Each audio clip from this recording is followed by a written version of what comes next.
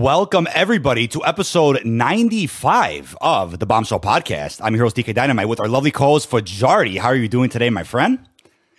Oh, man, it's been a grind the past few days. I ain't gonna lie to you, with all the campaign stuff, the stuff leading up to it. Ooh. It's been great, though. Enjoying a lot of it. Enjoyed the campaign, which seems like a lot of people in chat are saying you're not allowed to enjoy the campaign. Oh, yeah. We're not allowed to have an opinion. I forgot about that, man. You gotta not allowed to enjoy the campaign. Have to hate it. But yeah, I mean, good past few days. Not complaining. Did a whole bunch of stuff today. I saw that the pod was delayed. Also, you had your stuff going on, but we're here now, so we're ready to talk. We are here. MW3. Absolutely, ladies and gentlemen, you are apparently not allowed to like Modern Warfare 3 because Twitter told you so. So we're going to jump into that all throughout today's episode. But I do want to bring something up real quickly because apparently the New Zealand strategy that everybody uses every year to play Call of Duty early, right? Because all of us content creators are flying out to New Zealand first thing in the morning on Thursday. That will work for MW3, which means that on November the 9th, I think it's at around 6 to 7 o'clock Pacific, you'll be able to start playing Modern Warfare 3, and embargo lifts right around that time. And here's how this makes sense, right? Just to point this out, right? So whenever something is physical, New Zealand will obviously get access to whatever that is early. In campaign early access story, right, with that angle, that was a digital offer, a digital opportunity, which means that no matter what, every region was starting to play campaign early access at the same time. So there was no New Zealand trick for early access there. But next week, we'll be live on Thursday morning. I'll be taking a trip to New Zealand, and we should be jumping into zombies right off the rip. And we'll play it by ear. We'll see if we do a podcast the day after that. We'll try to, but if worse comes to worse, right, there's too much launch content, there's too much stuff going on with launch, then we'll have to push episode 96 till a week after that. But how's everybody doing in chat? Appreciate everyone's love and support on the psycho day that we had yesterday. It was probably one of the busiest days on the channel and over at Detonated. And, we all love celebrating campaign and covering campaign the most that we can. It's kind of like a once a year thing, right? And remember last year with Modern Warfare 2, Fajardi and I were absolutely grinding the campaign coverage on the channel, but I wasn't streaming and Detonated didn't exist. So we had 2 extra layers of of content for this time. How do you feel about was it a 13-hour shift yesterday? Jesus Christ, we were grinding, man. I mean, probably 24/7 hour shift. There's never really like stop working. Even when you're sleeping. Could wake up early, do some crazy shit. But I say to everyone in chat, like, everyone's just hating on the campaign. Like, no, I'd rather play games that are actually worth playing. Then why are you in a Call of Duty stream? Like, is there anything else you can do? Not just the Call of Duty, not just the Call of Duty stream, a Call of Duty podcast on a Call of Duty focused channel. Like that's even more specific there. But I'm aware. Was it Fortnite chapter? What is it? Chapter 1 or the chapter 1 map re-released today, right? So the OG map. The OG map is back today. So there's so much going on. Call of Duty dropped 2 blog posts, which we'll talk about very later in this episode. So much got marketed today that I didn't expect. I figured they would, let us breathe with campaign early access and then jump back to our normal scheduled programming next week. But no, they were like, hey, you know what? We're going to drop even more marketing today, which I'm not against. That was cool. So I got out a quick video on that about less than an hour ago. Next week. As well as the camo customization blog. So there's a lot that we're going to be talking about as of next week. But with that being said, I do want to bring up something funny that I still can't believe happened yesterday. A server-wide outage across the entire Call of Duty franchise. So real quickly, give us a recap of what happened there. So it was right when my credits started rolling. I skipped the credits, see the post-credit scene, and my game crashed. So what exactly happened according to the COD Updates Twitter? They went ahead and described what exactly broke there. Yeah, they basically said there was a server outage across MW2 and MW3, which made it so you had the what is it, the ownership, on your whole account wasn't showing up. Yeah, that's ridiculous. That wasn't showing up. It reset your level. It reset everything. Nothing was appearing on your account. No weapons. Nothing. Shocking. Yeah, very, very weird. Nothing like that has ever happened before. Nothing. I don't believe we've seen that before ever. That's actually insane. So yeah, with that was like one of the weirdest things to probably happen in a long time. where as people were playing campaign, all of a sudden, everyone's account got reset to level 1. You lost your inventory, your bundles. You couldn't access campaign anymore. It was an issue that persisted for probably like 10, 15, 20 minutes. It wasn't the end of the world, but people out there were very upset about that, to the point where even hours after it was fixed, people were complaining about that and commenting on videos talking about that. And I'm like, yeah, people just weren't happy yesterday. But, you know, we brought this up on previous episodes that this could turn into a Black Ops 4 type of season, where generally what Twitter and Reddit are saying, and even the comments of YouTube videos, is that the game is bad, the game has no content, we need to move on to the next title already, whereas there still is a pretty strong audience across the casual community that still is playing and enjoying said content. There still is an audience on the internet for it, but maybe Twitter and Reddit's echo chambers will tell you that there isn't. That might happen with Modern Warfare 3, as we're going to get into in a second, but I do want to bring up the fact that yesterday, not only did I post every single raw walkthrough of the MW3 campaign, but we went ahead and tried something a bit different with Detonated, where we also have articles on the website of every single mission, you know, a big breakdown, you know, step by step of what happens in each mission.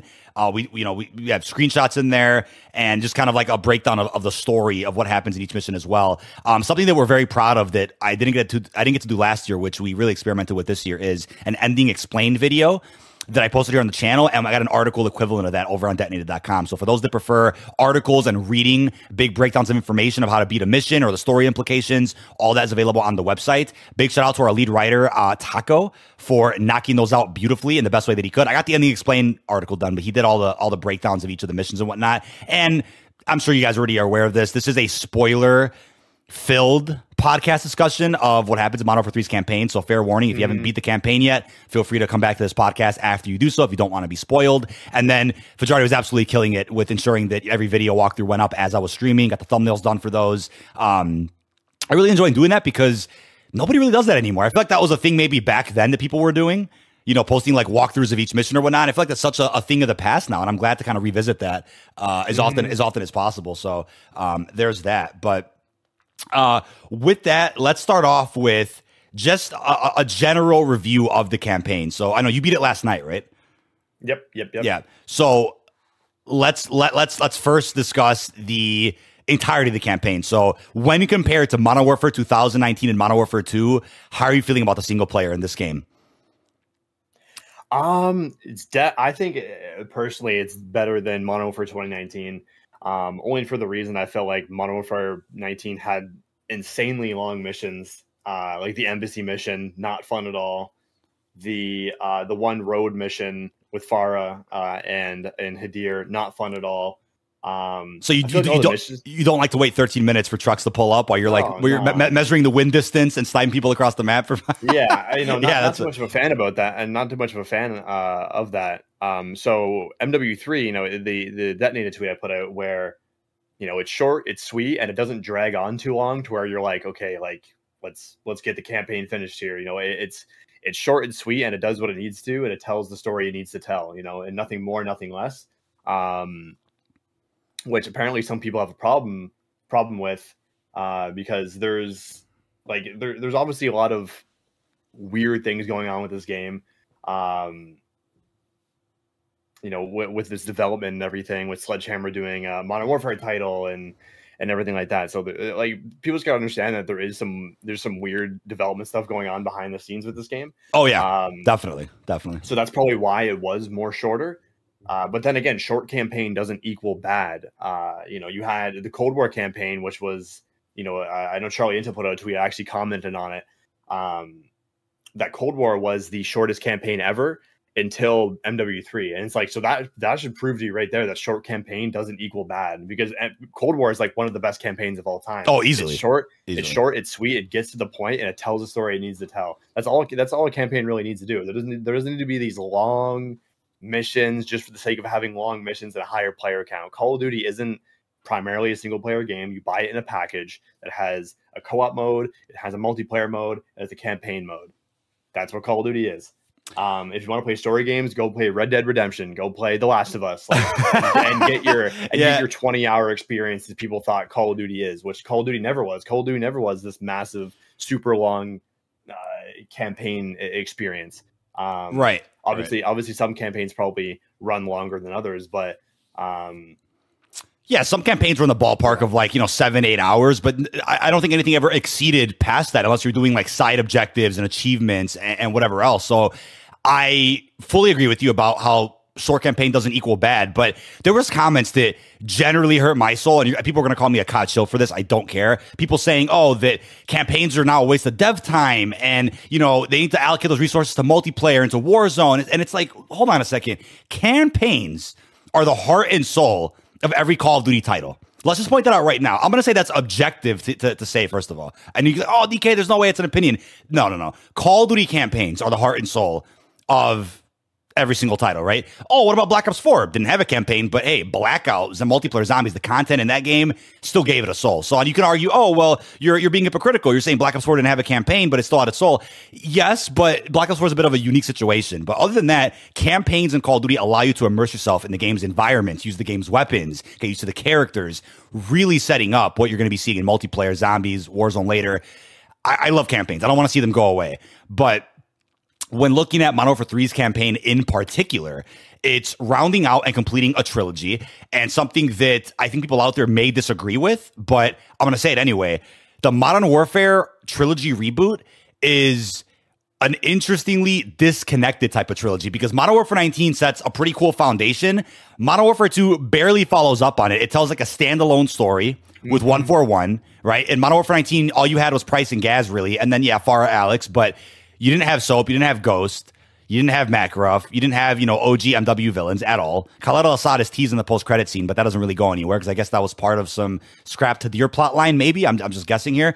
Modern Warfare 3 then essentially follows up more on Modern Warfare 19 and MW2's post-launch story, not Modern Warfare 2's campaign at all. So we have a very disconnected trilogy here, which is odd to even think about. But you could also argue the Black Ops series is also kind of disconnected. Black Ops 1 and 2 are connected. Black Ops 3 and 4 are not. Cold War picks up on, Black Ops 1 quite a bit. So you could argue that we've seen this kind of disconnect in the past with a narrative. But Modern Warfare 3's campaign, I think narratively is a very strong story. I think it's almost too soon to tell if it's better than last year's story, but I think certainly is a good entry in the rebooted Modern Warfare series. But you've seen the harsh reviews, right? I know we'll talk about the IGN one in a little bit as well. You've seen some of the harsh reviews. How are you feeling about the 4, 5 out of 10s that you've been seeing across the board? Do you think that's fair narratively or gameplay or neither? What are your thoughts on those numbers that are kind of floating around everywhere? Yeah, I mean, narratively, I don't really understand where that comes from. For me, the campaign was very coherent. It was very easy to understand from one mission to the next. For me, it was very easy to realize what was happening. On top of that, I don't think a lot of people realize how much influence the DMZ story had, the raid story had, and the post-launch story had in all of this. A lot of DMZ narrative stuff showed up in the campaign that a lot of people probably didn't know. Because I guess that could be looked at as a criticism where it's like, oh, now you have to play DMZ and you have to go follow on the story with this and that and raids and the post-launch story and the cutscenes where it should just be like campaign. But even then, this is like the first game where we've properly seen post-launch story be carried on into the next game, which I think is cool. Hardcore, yeah. Someone who played DMZ and really understood the lore of that. Lots of cool stuff to pick up on that was brought up inside of the campaign. That's why I personally like the narrative in it.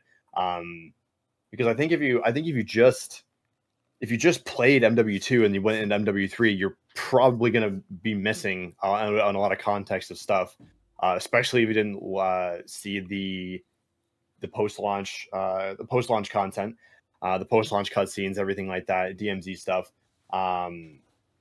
But yeah, some people saying in chat like, "Oh, this is subjective what you're saying," and so that means like it's objective to say it's bad. That's opinion too. Yeah, what's the counter argument to that? Then yeah, it's like I don't really get every opinion subjective. There's no objective opinion about this. It's a discussion. Sure. I mean, it might be a hot take, but I'll say Modern Warfare 2019 I think is flawed narratively. It's a pretty strong story, but flawed narratively in the sense that none of that really gets followed up on all that much in future installments or post-launch stories, right? So it's almost insignificant to the plot of Modern Warfare 2 and now Modern Warfare 3 for the most part. Gameplay wise, a lot of the missions are a lot longer than some of the most recent campaign iterations. But Modern Warfare 19, I'm not saying it's a bad game by any means, but it almost feels like Modern Warfare 2 is like the actual start of the rebooted MW trilogy, because although MW3 doesn't really follow up too much on some of the core elements of MW2's campaign, it does a little bit and still continues the whole, Task Force 141 group narrative, right? Which MW19 doesn't really have. MW19 ends with 141 being formed, if that makes sense. So a Modern Warfare 4, I think, is inevitable based on some of the plot points towards the ending of the recent campaign. And I think once MW4 happens in whatever year this could be, because right now it's rumored that we're getting back-to-back Black Ops games, 2024, 2025. That leaves 2026 open for a potential MW4 or whatever IW or Sledgehammer want to come out with. That game could follow up on the significant cliffhangers and open-ended plots from MW3's campaign. But something that I know we're going to forget to mention if we don't do it now, MW3 may not have a post-launch story. There's a current rumor going around that apparently we are going to be seeing each season themed around an older Call of Duty title. If they do that, I can't see how you do a post-launch story that picks up where MW3's campaign left off. If anything, MW3's campaign leaves us on a note where I could see them holding off on continuation for a couple years. I think it's and that's crazy, because one of the pieces of criticism I've been seeing is MW3 has no ending. It feels like you're only halfway there when the game ends. And it's like, I didn't really feel that way.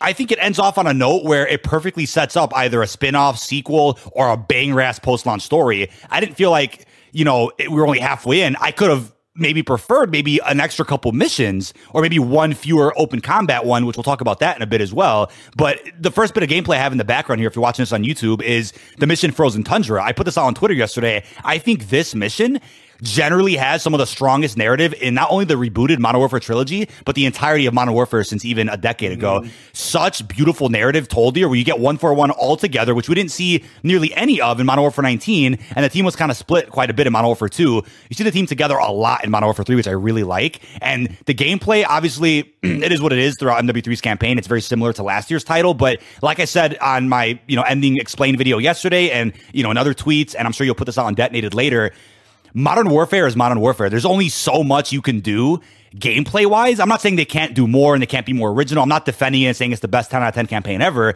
but with how gritty and grounded it is, go ahead. Which people don't really understand, we're not saying it's the best campaign ever. We're saying it's being overreacted as a terrible campaign. It's a solid entry. It's not like the best thing I've ever played in my entire life. It's a solid entry. But apparently if you say something positive, it means you think it is the best thing ever. Anyway. Not at all. Sorry, No, it's totally fine. The thing is, right, it's like Modern Warfare is Modern Warfare. I can't think of too many different variations of gameplay they can do in a Modern Warfare campaign. MW19 had some impressive moments, had some really deep, brutal moments. I think a few even got canceled from the game's final launch because it was too gritty. Modern Warfare 2 did some cool things gameplay-wise too, but it's like, how far could they really take it gameplay-wise?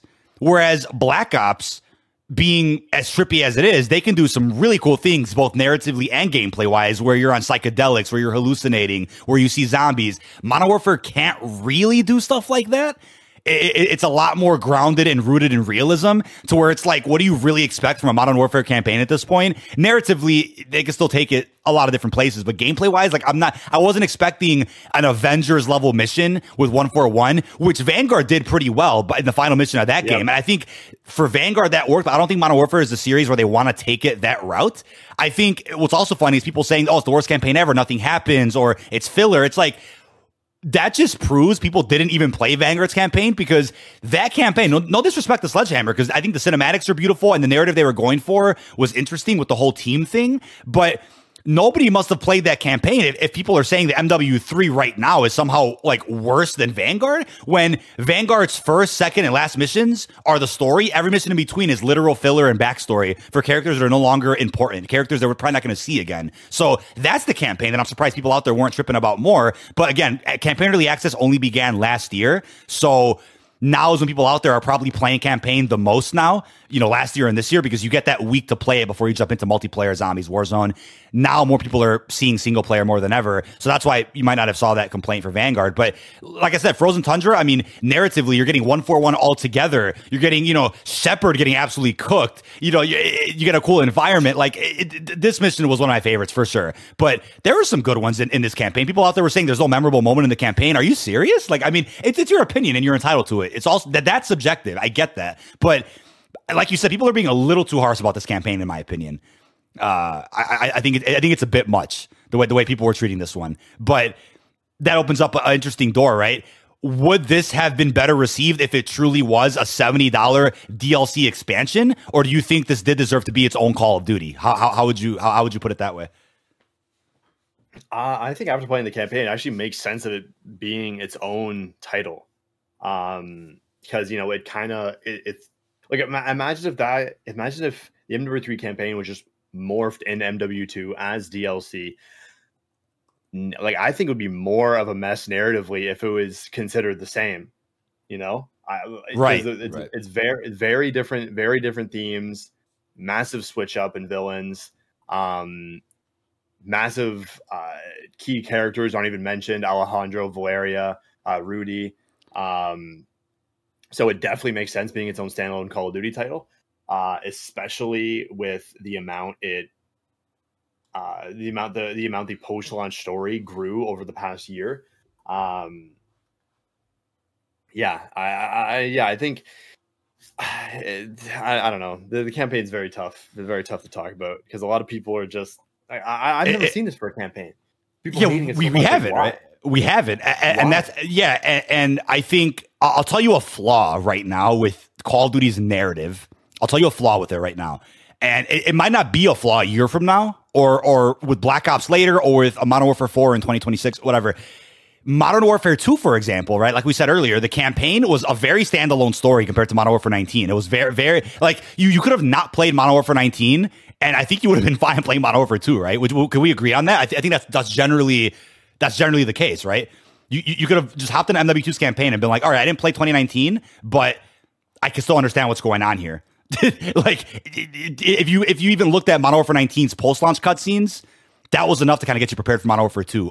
Kind of, right? But looking at the way Modern Warfare 2's post-launch was handled, you had a narrative being told through raids, one being told in DMZ, and a separate one being told through Warzone cinematics, right? Mm-hmm. MW3's campaign touches on everything except for the Warzone cinematics. Actually, minus the Vondel one. But the whole plot with Valeria breaking out, Alejandro and Rudy going after her, or just the follow-up from Modern Warfare 2's campaign in general with Las Almas in Mexico, that's what was left out of this campaign, which could be followed up on, as we'll talk about later, in maybe a post-launch or a spin-off or a sequel game. But this game directly continues the MW2 raids and the DMZ narrative like we talked about. But the flaw I want to talk about with that is the fact that when you set up so many narratives, then it kind of comes down to, okay, what will the sequel focus on, right? What will they pick up on, or will they cover everything in the sequel? And this game didn't cover everything, as we saw. Whereas, Cold War's post-launch, you kind of had separate narratives going on with multiplayer Warzone and zombies. Right, with multiplayer Warzone, those were interconnected beautifully. Multiplayer Warzone ones, which followed up on campaign. Zombies was kind of on its own turf, but was still within the canon of the Black Ops 1 and 2 campaigns. So everything still kind of worked, and it was kind of still one cohesive story. Whereas MW is telling all these different narratives, which has me concerned. Like, is the narrative team behind the scenes kind of all disconnected, disjointed, or is it different writers working on different things? What's going on there? That's a bit of a flaw that I think could be fixed later, and they probably did that for a reason, right? They didn't want to follow up on everything. But, narratively, at least, I think Modern Warfare 3 does a good job, focusing on the stuff that people probably care about the most. But we talked about this off stream yesterday. Alex had no role in Modern Warfare 2, but he did in the raids. Far only had a cameo in the MW2 campaign, but then came back in the raids. MW3 brings them both back in quite a few missions, so that's good. But for the most part, like the main narrative with Makarov, Shepard, and 141 as one complete team has only really been focused on in the last campaign and this one. But I was even seeing comments that MW2 and 3 are both filler. It's like, wait, if they're both filler, then what's the real narrative then? Is Modern Warfare 19 the only campaign? Like, I don't get some of these comments I'm seeing about campaign. Well, I don't really get that. If you're just saying like all the MW games have been filler, like you just don't like the characters in the story. Yeah, like that has nothing to do with the actual games. It has everything to do with you just not enjoying it. So if you don't enjoy it, don't play it. Right. It's that simple. Don't enjoy, don't play. I'm still thinking that maybe after a few more weeks or a few more months, the reception of the campaign will change a little bit. But if there is no post-launch story, like we were just talking about, I think people are not going to be happy about having to wait a couple of years for a follow-up. But that might be a bigger payoff when you have to wait a couple of years. Maybe that's for the best. Like, maybe we talked about this last week. If every season is focused on an older COD title, don't you think that could essentially set up season 6 type updates like we just saw from Modern Warfare 2, where it's a crazy fun season with psycho cosmetics, cool crossovers that kind of tell their own story instead of having to worry about the gritty narrative of the campaign? Maybe that's a good thing if they do that. I mean, would you prefer it that way? If every season's like what we just saw for The Haunting, where it's like it's just its own narrative by itself that does not worrying about the campaign at all? I think that's already set up. I think it's already set up to do that, considering MW3 is launching with no multiplayer maps that are based on campaign levels, because usually you would have some maps that were from the campaign that sort of like fit the narrative of the campaign, right? Right. MW3 doesn't have that. It's all just remasters. So right off the bat, you're already looking at a disconnected, disjointed kind of synchronization there from campaign to the multiplayer. So they might just be like, okay, well, this is already disconnected. Let's just have fun. Let's just make the craziest cosmetics we can, and let's just put it all out there.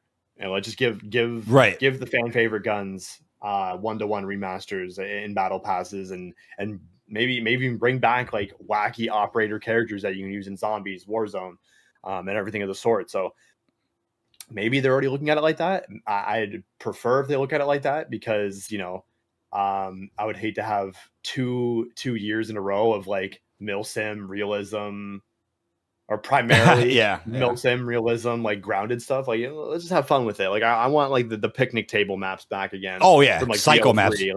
Like this cool stuff like that.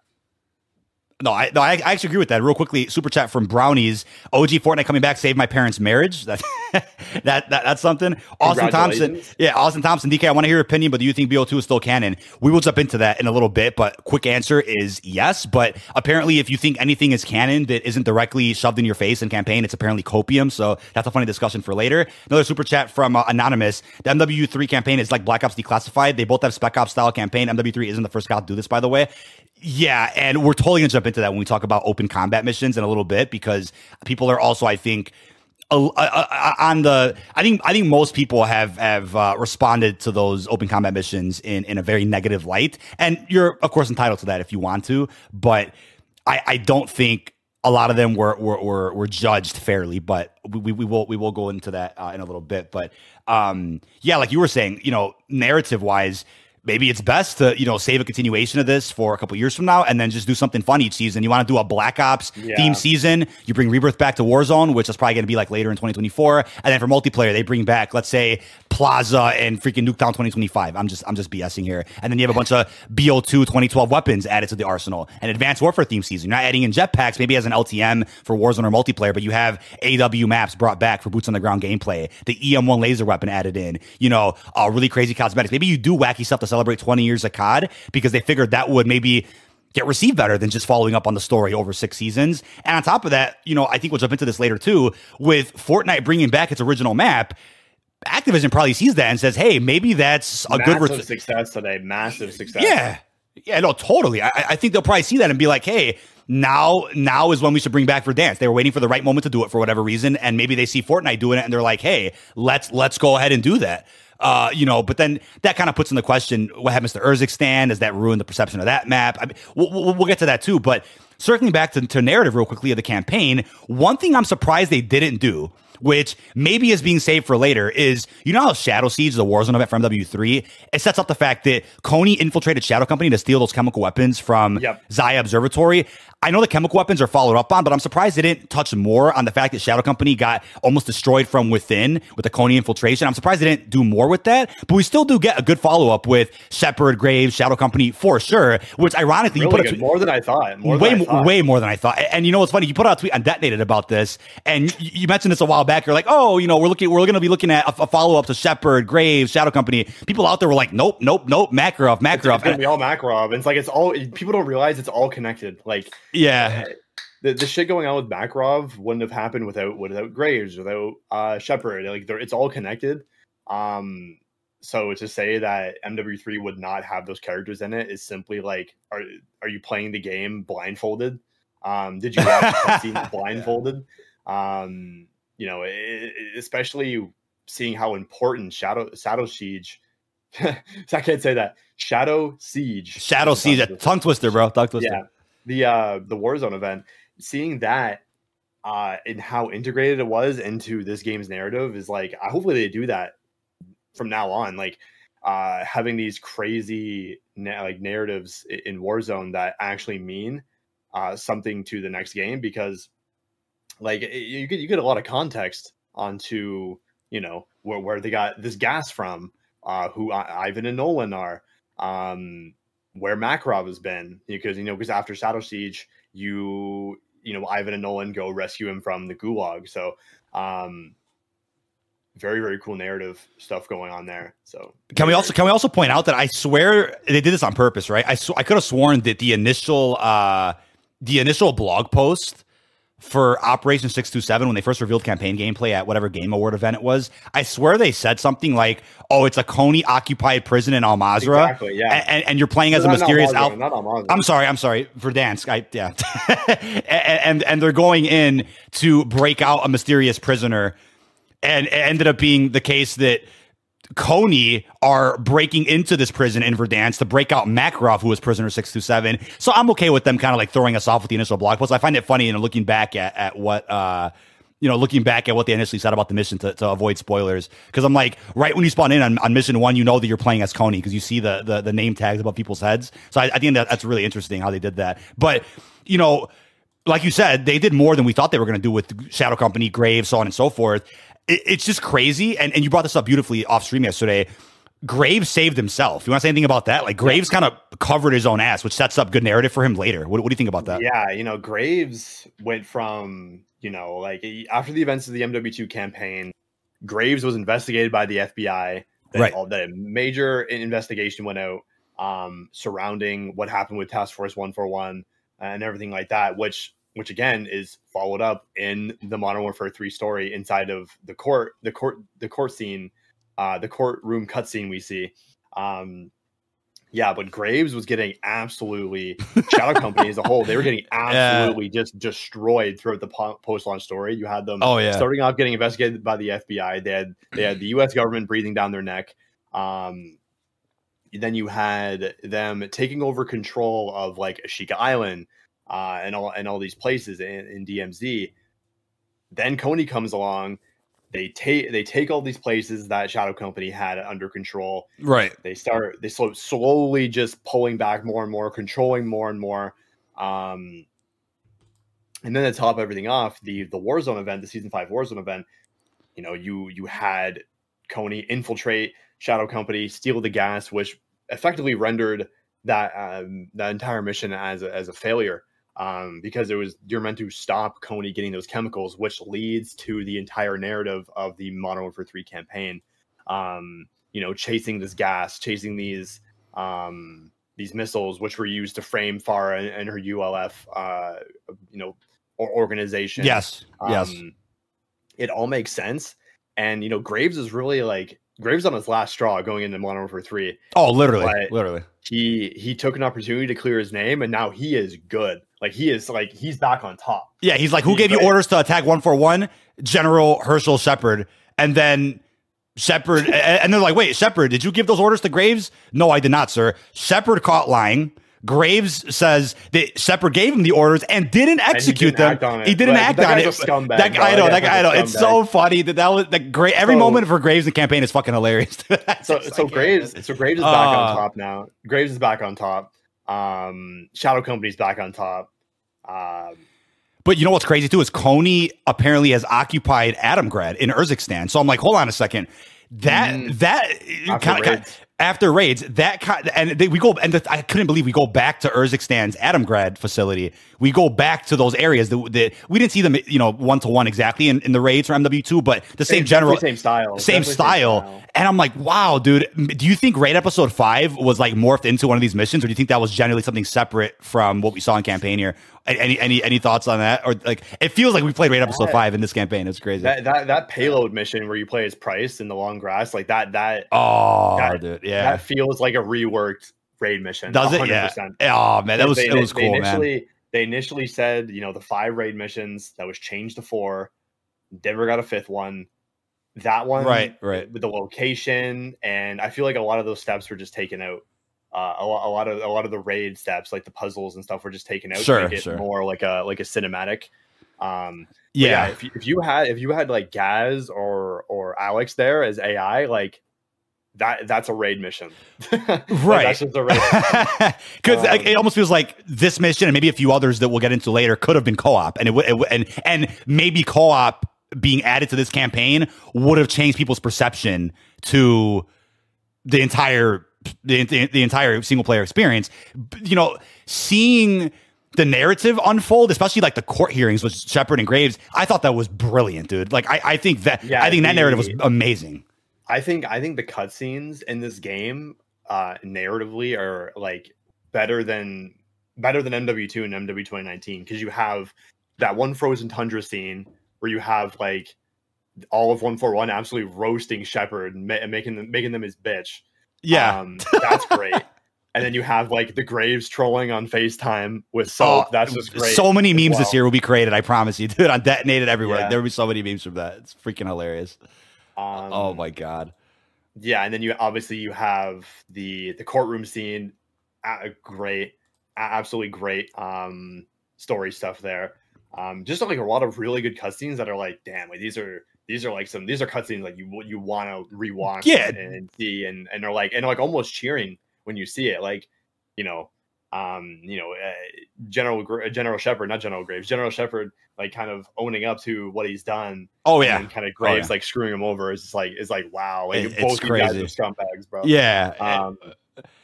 It's just great. It's great seeing the consequences of so many major events that have happened, seeing the consequences unfold in real time inside of this campaign. I think that was brilliantly done. But I definitely want to get into that moment, that death. That's a big discussion in and of itself during the 14th and final mission. Somebody in chat said, DK Fajardi, can we just agree that 13th mission was a bad mission gameplay-wise and story-wise? I think the AC-131, I don't think it was bad. Yeah, the AC-131, I don't think it was bad. Narratively, maybe you could have preferred if you were on the ground during that. And or maybe at least have a switch. You start off on the AC-130 and then you switch to the team on the ground. Maybe that would have been better. But I think what that mission does, and I don't want to go off on a tangent here, but that mission, as well as Frozen Tundra from earlier in the game, really makes Shepard look like an idiot. I'm like, you're a 4-star, 5-star general, and the biggest moron that I could imagine. Maybe I'm salty he didn't get the mustache or anything in the new reboot, but he's such an idiot. He's such an idiot. Yeah. I think that mission, the Danger Coast mission, like the AC-130 mission, I think, we got 2 of those missions with Shadow Company in MW2. Not my favorite missions, not really memorable at all. Story wise, the mission's good, but gameplay wise, obviously, like I would rather play as Alex, Gaz, Price, and Farah, because those are the people on the ground in that mission. Yeah, I think that mission would have been a lot better if you were running around and calling the AC-130 with like the little laser sight or whatever to explode the buildings. Even if you control it by clicking right on your D-pad, you control it and then go back to first person as the soldier on the ground, maybe, or something. Yeah, I think that would have been a change that would have made it better. But yeah, AC-130 missions, I mean, they have their place, and their place is to an easier mission to make. So you got to kind of look at it like that. But sure. It was still important what was going on in that mission. So I wouldn't necessarily say storyline wise what was happening, but I could see the criticism of like, oh, that mission happens and Shepard's like, oh yeah, Makarov's dead, and EKIA, and Graves agrees and whatever. And then one mission later, it's like, oh, CIA with Laswell and 141. We found where he went. Oh, we found them. It's like, oh, it kind of just jumps to that. So I get it if you think that there's been a few missions in between. I could totally get that criticism. But that moment in the campaign, that big death, sad to see Soap being killed off for the second time. I saw a comment earlier saying Soap is 0 for 2 in Modern Warfare now compared to other characters. Died in both Modern Warfare 3s. It was abrupt. It just happens. Makarov does it, gets away with it, and disappears into the abyss, right? Not scot-free, though. You know, he has... Not scot-free. Yeah. He did get, like, a knife in, like, the neck, shoulder area. But, yeah, you know, there's just... yeah, you know, they foreshadow it though. I know in the Verdansk flashback mission, Soap has a gun to Makarov's head. Price stops him from doing it, and Soap tells him, "You know, I'm going to put a bullet through this guy's head." That's kind of foreshadowed because that's what Makarov does to Soap later. It's abrupt, it happens, but something that you and I talked about, and I put it in my ending explain video as well, is that in real war, right? And that's how grounded and rooted in realism that the Modern Warfare trilogy really is.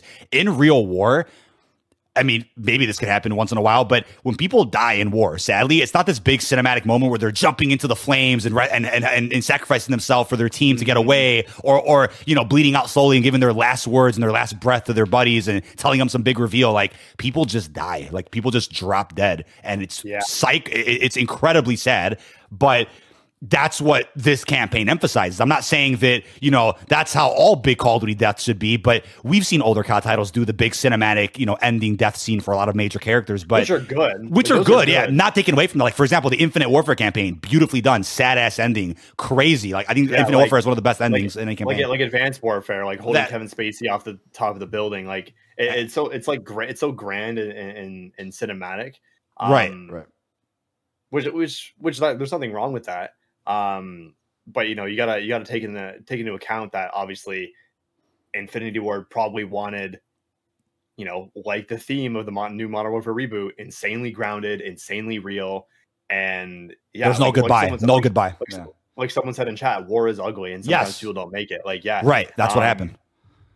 I think all the deaths are going to be like this in the Modern Warfare, the Modern Warfare reboot. Like, all the deaths are going to be this way.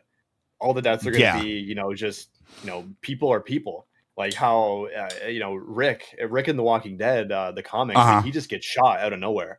Like, there's not this big buildup. He just gets shot and he dies. Right. It's. And so, like, you know, people are just people. Like, you know, and they might be our main characters, but they're no different than humans. They you know, they get shot in the head and they're dead, you know. There's that. And also to just give some context here, Soap is in Modern Warfare 3 Zombies because that Zombies experience takes place before the Modern Warfare 2 campaign, and I think that's a good choice to include Soap there because it gives people more Soap if they want it, and it's not a case where it's like, oh yeah, Soap died and we'll never see him again. It's like, at least he still has a role to play in like the prequel arc of the Modern Warfare series. But overall, here's the thing, right? You don't need a major character death to tell a strong story, but if they didn't do something like this, people would have argued there's no stakes. So it's like, it's kind of I could be a fence sitter on this topic. It could be a double-edged sword here where it's like, you don't kill anybody. People say there's no stakes. It's filler. It's BS. Nothing happens. You do kill somebody. No matter how good the campaign is, people are going to say, oh, it was just for shock factor and they didn't need to do this. And is that the best they could do? Should have been gas. Like, no. They didn't have to do any of this, but it for sure set up some narrative and consequences that we're likely not going to see until the next MW entry or the next Infinity War title. And we'll see what happened here later. And we'll get into that as well. But do you think this was necessary? And bring up what you brought up to me last night, which was brilliant, about if this game was a DLC, what that would have meant for Soap. Yeah, you know, think about it. Say if this game was a DLC, you paid your $70 because you were going to pay that no matter what, if it was a new title or not. You say you paid for this DLC and it added itself to Modern Warfare 2. Soap would have been introduced and killed within the same game. That's crazy to think about. Yeah, and I was thinking about this where it's like, oh, maybe it was too early to kill Soap. It was too early to do this, and it's like, think about the Black Ops, the Black Ops campaigns. Like Hudson, his second campaign being introduced, he died. So right away, yeah, that was the second game of that franchise. So there's not really, it's just I don't know. It's just there's just a lot of, it's just weird. No, I totally get that. And you know what's crazy is, like we brought up before, the new Modern Warfare trilogy, and it's fine, is behind pacing wise compared to the old MW trilogy, which I don't think is an issue if they're telling a good story. But you can almost blame Modern Warfare 19 for this, because Modern Warfare 19 is like its own story. Modern Warfare 2 Modern Warfare 2 kicks off the real 141 narrative, right? So that's why we're kind of a game behind narrative wise. No Russian was in Modern Warfare 3. Makarov's introduction is in Modern Warfare 3. It's like, that's why we're a game behind. So if you're like, oh, where's Sandman? Where's Roach? Where's Joseph Allen? We'll probably get narratives for those people in the next Modern Warfare entry or whatever next game IW or Sledgehammer's working on. And Soap shoes can be filled by, let's say, Roach or Sandman. We could probably see that later. But, especially going, and we'll get into Makarov. They introduced Yuri. They did introduce Yuri. Yeah, that's cool. And that's probably setting up something. But Makarov, for example, I know Menendez is an example of a villain. They got introduced in one game and killed off in the same one, depending on, what ending you chose. But I don't think it would have been smart if they would have killed Makarov off in this game. Like, is that the ending you wanted? Like, I swear if that was the ending we got, people would say, oh, we got an ending, but it was rushed and it wasn't earned and they should have waited. It's like, either way, people are going to be upset about no matter what the narrative was in this game, regardless, right? So there's going to be consequences to Soap's death. And I think you could obviously argue the gloves are off for 141. They're done fucking around now. They're not going to be the nice guys anymore. Whoever they run into, they're cutting the heads off of snakes one by one. And we'll talk about 141, but first with Ghost, right? I think that genuinely is what you should be afraid of. What is like that dynamic between Ghost and Johnny is so brilliant. It's so brilliantly done in the new reboot. I love it. And like you said yesterday, even in MW3 it was done good. MW3 was done amazing too. So like good. That one interrogation scene with Melina. That's a part of the reason why I'm like super bummed about Soap dying, because like we're not gonna get any more of that. Unless it's a flashback later, maybe. But that doesn't hold any there's no stakes. There's no stakes.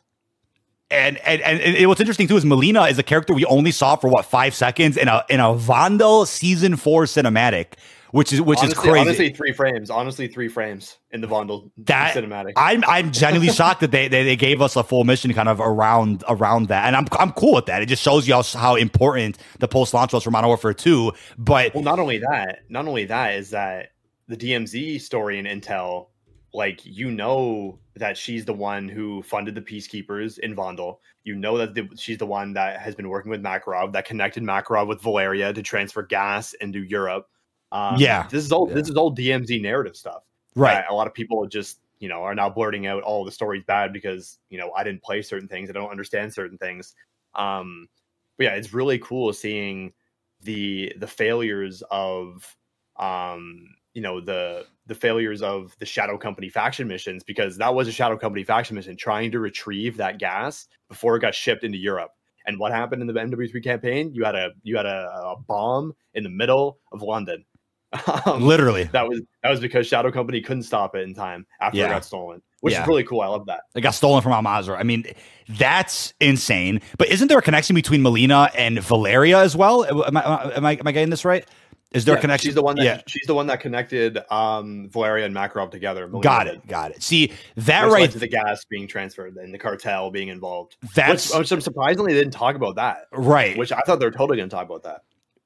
That's like perfect setup for either a post-launch story or the next game, because Alejandro and Soap were boys, dude, in Modern Warfare 2's campaign. So he's going to be crushed when he hears about this. And I'm looking forward to seeing what the future is for the Alejandro, Las Almas, Rudy arc. I want to see more of that. But I could understand why they didn't include that in this campaign. If they were short on time, they did what they could to tell a strong story, at least. So I get that. But people got to be afraid of Ghost now. We don't even know the consequences of Johnny's death, where that leaves Ghost. Infinity Ward, you put out a tweet about this a few days ago. I know we talked about this a long time ago, but Infinity Ward, in an interview with the press, did say they have more stories to tell with some of these characters and are not opposed to a Ghost spinoff either. So you could do a Ghost spinoff with, let's say him starting his own Ghost team. You could do a prequel explaining his arc before he was Ghost. There's a lot you could do with Ghost as a character. I think if you do like either a an origin story or a post MW3 solo Ghost game, you could do some really cool stuff with that. Like, I think it would be so cool and unique to have a campaign where it's one character and it's one character versus the world. He's just dropped it. He's just dropping his own, basically just copy Arkham City and make that Call of Duty. Have, like, copy Arkham City. Like, imagine if you take Arkham City narrative and you combine that with Ghost being dropped in, like, I don't know, I'll say Urzikstan, for example, and he just wipes out like everything and everyone. That would be so cool. That actually would be insane. No, but then it kind of goes like, that's not really realistic, but you know, Ghost is Ghost, so we'll make an exception. I'll tell you something. Yeah, we'll make an exception there. Something people are confused about is that flashback mission with the Verdansk Stadium, where 141 initially apprehends Makarov. Shepard's, on that mission with them. That's how Makarov gets sent to the prison initially. That's how he gets sent to the Gulag. People are confused, like, oh, how did Price, Soap, and Ghost know each other when in Modern Warfare 19's post-launch they didn't kind of meet till like season 2, season 6? Well, the thing is, that's why that's the flaw with Modern Warfare 19's campaign, is that it tells a standalone story, essentially primarily focusing on Farah, Alex. Price and Gaz are just there with Laszlo, whatever. And then that game ends with Price saying, I've been on old missions before with these fellas. Here's the task force I want to go on to the next thing. He knew Ghost and Soap already. He already knew all of them. So that's something to just point out real quickly. But it's cool how in that mission, in the Verdansk one, Makarov's just like, he just knows everybody's name. So I'm like, you could still do more flashback-wise with Makarov later. Even though he read the dossier or whatever, he knows all these people. Ghost is wearing his classic outfit in this mission. It was such a cool mission, dude. Like, just getting more of that. So I wouldn't be shocked if in the next campaign we get a Soap flashback where you see him in more missions too because of the past. Something interesting that not a lot of people have talked about, and I'm going to put a tweet about this, is that from the PC trailer to the official launch, the Verdansk Stadium went from 2017 to 2019. They changed the date in which that mission happened, the flashback mission. Because there was a banner on the stadium that says 2019 in the campaign, but in the PC launch trailer it said 2017. So interesting. They changed some dates there. They changed some years. Don't know what that means. Maybe they wanted to make it more closer to Modern Warfare 2019 story, and maybe the Warzone story, whatever. But yeah, interesting detail I picked up on that a lot of people have missed. I think it also confirms Makarov was not the banker in Spec Ops Modern Warfare 19 either. I think they've ruled that out. I mean, it's a reused asset. It's a reused asset. Yeah, I talked about before. But either way, I loved your point about the fact that if Modern Warfare 3's campaign was a DLC for Modern Warfare 2, Soap would have died essentially in the same game. That's something that I don't think would have been received well at all. But overall, right, something that it's amusing at this point because now it's like feeding the trolls a little bit more. As of right now, on what's today's date, November 3rd, Modern Warfare 3 does not have a platinum trophy on PS5. It does on PS4, but for some reason on PS5, MW3 is recognized as a DLC to Modern Warfare 2 because of the COD HQ client. So what do you think that did? Is it fed the trolls the idea that, this is proof it's a DLC. It was never going to be its own game. You're paying $70 for overpriced, whatever. And like you said earlier, either way, no matter how much this would have cost, people would have bought it anyway. So let's just point that out. But yeah, like most of the people in the chat that are talking shit, campaign bad. Guess what? You still bought it and you're still going to play it for the next 12 months until the next one gets marketed. So I don't know. I don't. You can say it's bad all you want. They still got your $70. You still played through the entirety of the campaign, and now you're watching Call of Duty content. I'm discussing it. Who's losing? No, who's losing in that situation? Well, and I saw a tweet about this from quite a few folks. Now, what is going to be the narrative next year when Black Ops 2024 again launches in the COD HQ client? And I'll make this very clear. I'm not defending the counterintuitive elements of the COD HQ client. I think the conception and the idea of COD HQ is something we've actually all been asking for years. The execution of it, however, gets a little fuzzy. It gets a little sticky. So if they could just improve on how COD HQ works later so that all CODs launch in the same application and it's explained better and presented better with the interface, then I think that'll be beneficial. But Black Ops 2024 is also going to launch in the COD HQ client. Will that also be called DLC because of the data packs? Like, I don't, what is the narrative going to be next year? I would love to know. But here's the thing. With the full launch of the game next week, we'll know if the game's gonna have a platinum trophy on PS5. It's not a big deal because there is no platinum on Steam, Battle.net, Xbox. It's only a Sony thing. But if it exists on PS4, I'm sure it'll be on PS5 later. I just platinum Modern Warfare 2 yesterday before the new campaign dropped. I love collecting those things, but it's just frustrating that that's more material for the trolls to be like, oh, see, I got you. I told you it was a DLC. Stop being a shill and defending it. It's like, dude, I don't see. We talked about this before. I don't see how this could have even possibly been received remotely close to good if it was an expansion that you paid for. I don't see how this would have been received well at all. Like as its own game. Imagine a world where everything we're getting, the maps, the campaign, the zombies, imagine everything we were getting was just placed into the current style of Modern Warfare 2 multiplayer. Like everyone would have been everyone would have gone batshit crazy over that. Considering everyone doesn't really like the Modern Warfare 2 multiplayer currently. So what would you rather have? Would you rather actually be a DLC? Because apparently all these people wanted to be a DLC so bad. They never stopped mentioning it. DLC. Okay, let's make it a DLC. You're playing Modern Warfare 2 multiplayer for the next year. That's it. But see, when you say that just says these people generally love Modern Warfare 2 then. And if you do, that's fine, because I like the base game. I like the foundation of Modern Warfare 2. Funny enough, I'm not trying to get sidetracked, but I had a goal that I've talked about before, and I just started going for camos about a month and a half ago. I literally told myself, I'm like, you know what? I'm just gonna go for polyatomic and the weapons that I know I'm gonna bring and use in Modern Warfare 3. I'm not really, I like Poly more than Orion. I think the Ghoulie camo from the Haunting looks better than Orion, so whatever. But then I was burning through weapons, and I got like 15 polys done in like an hour and a half. And I'm like, I'm just gonna get Orion. I'm just gonna do them all. And I have until Thursday to do it. I'm just gonna do it. I like the game enough to do that. I do. It's my opinion. But when people are obsessed with the idea that, MW3 is a DLC, you must like Modern Warfare 2 that much then, because is that what you want it to be? Is that like I don't get that narrative at all. It's ridiculous. But people obsessed with that, I wonder what they're going to be saying about the next Black Ops. But to look at the ending of the game that we got, genuinely speaking, I think it sets up such rich opportunity for the future. And whether that means seasonal story, whether that means a spinoff, a Ghost game, a Modern Warfare 4, whatever that means, I'm really excited about where this can go.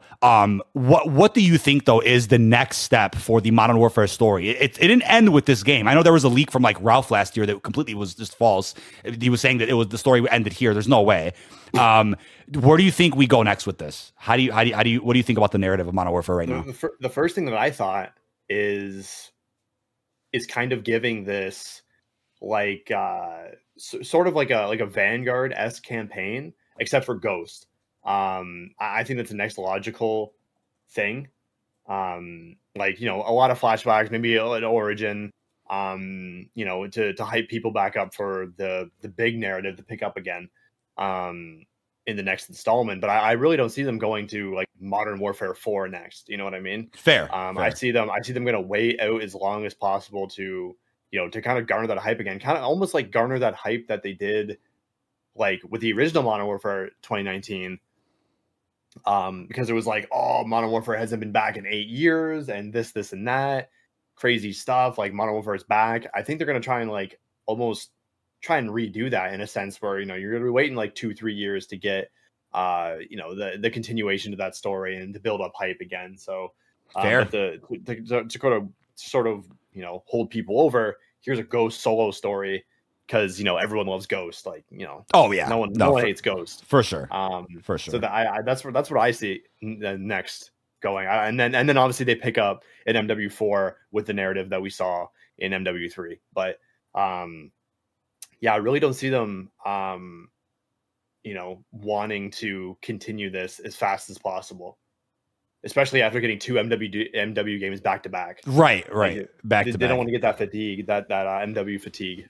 So. Which, I think it is best to hold off, I think, on the narrative. I think, you know what, there's an opportunity that we can't ever see again, or at least for a while, with the seasonal structure this year, which is using each season to celebrate an older COD title to go along with 20-year anniversary. That's a perfect opportunity they're not going to have again for a while. Might as well do that now and just wait on narrative. I think that's brilliant. That's brilliant. With all the rumors and leaks we have, like it's gonna happen. I'm down for it. I don't think the seasonal story is going to progress anything past what we saw in the MW3 campaign. I think I'm just going to leave it that where it's at. So you come back with a fresh slate, bang, You know, Yeah, no, I think that's probably the best bet. I think that's the best bet right now. But it would be so cool. Someone just pointed out in chat. Imagine if they do a COD Ghost season and have and they bring those Ghost team skins from the campaign. In the battle pass. Yeah. Ooh. That would get received well. That would get received really well. All those Ghost team skins from campaign. Oh my god, that'd be so sick. Yeah, I would absolutely love that. You gave me some feedback too on the video I posted last night. The ending explained video is a much different style video that I put together. And I always love covering stories as much as I can, but I'm like, let's do something a bit different. Let's do like a sit down here in the pod room, talk about the ending, show the clips on screen. And I was really happy with how that turned out. It was a very fun edit. I definitely want to do more videos like that in the future for, narrative of either, either campaigns, zombies, whatever the case is. I think it was a pretty cohesive breakdown of the ending, post credit, and kind of the consequences that we'll probably be following up on later. But with all that in mind, though, with the ending that we got, let's first compare the Soap deaths. What are your thoughts? People saying that Soap's death meant more and was more emotional in Modern Warfare 3 2011. How do you feel about that comparison? I've been seeing that a lot in some of the comments. It all goes back to what we said before. Like Soap's death was very cinematic. It was very my dying breaths. Told Price that Yuri knows Makarov, or Makarov knows Yuri, whatever the way it was. That's what we're explaining. It's just cinematic versus with realism in that sense. I think both deaths were good. I like cinematic deaths. I like the realistic deaths. But yeah, obviously something that just happened is going to be received a lot poorly than something that people have been thinking about for like a decade. Yeah. So people regret that Soap didn't win that skin in Faction Showdown from season 5 now, because they should just bring that in. They should just bring that in as like a free reward. Honestly, that should have been the campaign final mission reward. I don't know what it is with these mission rewards. And it's like, let's give you random operators and cosmetics that don't even connect to the mission you did. It's kind of disconnected there. Yeah, I mean, obviously you get the Soapy emblem for completing the final mission, but I said this last year after the MW2 campaign that I think something really cool narratively they could have done with the reboot is that you basically have factions of characters inside of 141. You have Gaz and Price, they're like a duo, and you have Ghost and Soap, and they're a duo. I think it would have been really cool to sort of build toward the mentors dying. You have Price and Ghost dying, right? And then you have the young guns have to work together and build and be their own leaders in a sense, be their own mentors. And I think that would have been really cool narratively. I also think something cool narratively would have been if Price died in MW3, and then you can have this really cool storyline where it's Captain Ghost storyline, new leader of 141. There's a lot of other ways that they could have done that, but clearly they feel that Price is still the man. They want to keep him around. So I get that. I get that. I think overall, you don't need to kill off these characters, but if I really had to pick, I would say keep Ghost around. I think there's so much potential 100%. With this character that you could explore in the future. I don't see a reason to ever kill Ghost off again. But I could totally see them doing a noble sacrifice for Price, though. I don't see his death being abrupt. I can see them doing a noble sacrifice for him at some point in the next game, but I'm very curious where they go with that. Now, something I want to jump into. Let's talk open combat. Open combat missions aren't exactly a new concept for Call of Duty campaigns. Somebody put in chat earlier, the Cold War's kind of open combat. Like Desperate Measures. Those open combat-esque missions were done better in that game than Modern Warfare 3. I saw some criticism Modern Warfare 3's open combat. Breaking the wall. Breaking the wall. Another. I saw people saying, Modern Warfare 3's open combat missions just feel like glorified Spec Ops ones, or extra raids, or you're playing Warzone in single player. It doesn't really feel like it's a classic COD experience. Well, let me point out that several campaigns in the past, even including the Modern Warfare 2 one last year, have incorporated exclusive gameplay elements that we don't see in some of the that we don't see in traditional campaigns. stuff like armor satchels, plates, pieces of equipment and weaponry that you don't exactly have in your average campaign. So it wasn't out of the ordinary to see Warzone-like elements in this campaign. I guess you could say the vehicles and the score streaks were a bit different, but it wasn't out of the blue to see stuff like that, is my point. Now, the open combat missions, I would argue there was maybe one or two too many. I would have preferred if maybe there was, again, maybe one or two less open combat ones in exchange for maybe another Makarov focused mission, or a mission that focuses on maybe, let's say, Alejandro Valeria. How do you, any initial thoughts on? Yeah, I'll get to that. I'll get that in a second. You might need to reiterate the question, but I'm just reading this comment and said they put Valeria in prison, and then Alejandro is still hunting her, but they did nothing about Makarov when he escaped the gulag. No one is hunting him. Did we play the same campaign? The entire campaign, the first cutscene we see of once Makarov escapes is 141. Like 141 is going to go do another mission. They get a radio call from Laswell, and it's like Makarov's out, and they're like, "Turn this thing around. We got to go. Like we got to go somewhere else. Turn this shit around." Then they went to the reactor after that, I believe, because you had the open combat mission with Farah, but then you had 141 go to the reactor and check out what's going on with the gas with Makarov. So yeah, people were haunting him right from the moment, or people were hunting him right from the moment he escaped. But anyway, reiterate the question you said again. Well, with open combat, right? Do you think there's maybe one too many? And did you like the gameplay elements of them? Did you think they were kind of like, last minute scrap together missions? Were they too close to home for, like, as if they were DMZ faction ones, or were they like raids? I mean, how do you feel about open combat in this game? The only open combat mission I really didn't feel should have been labeled as an open combat mission was the high rise one. With the one your with Gaz, with your Gaz, your Gaz, and you take Nolan. Like that's the mission, the high rise mission. You take Nolan on the Skyhook. Really didn't feel like that needed to be an open combat mission. That was the only open combat mission I kind of just ran through, because I just didn't really feel like it needed to be one. I feel like everyone's issue with open combat missions, like, oh, they're boring, they're this, they're that.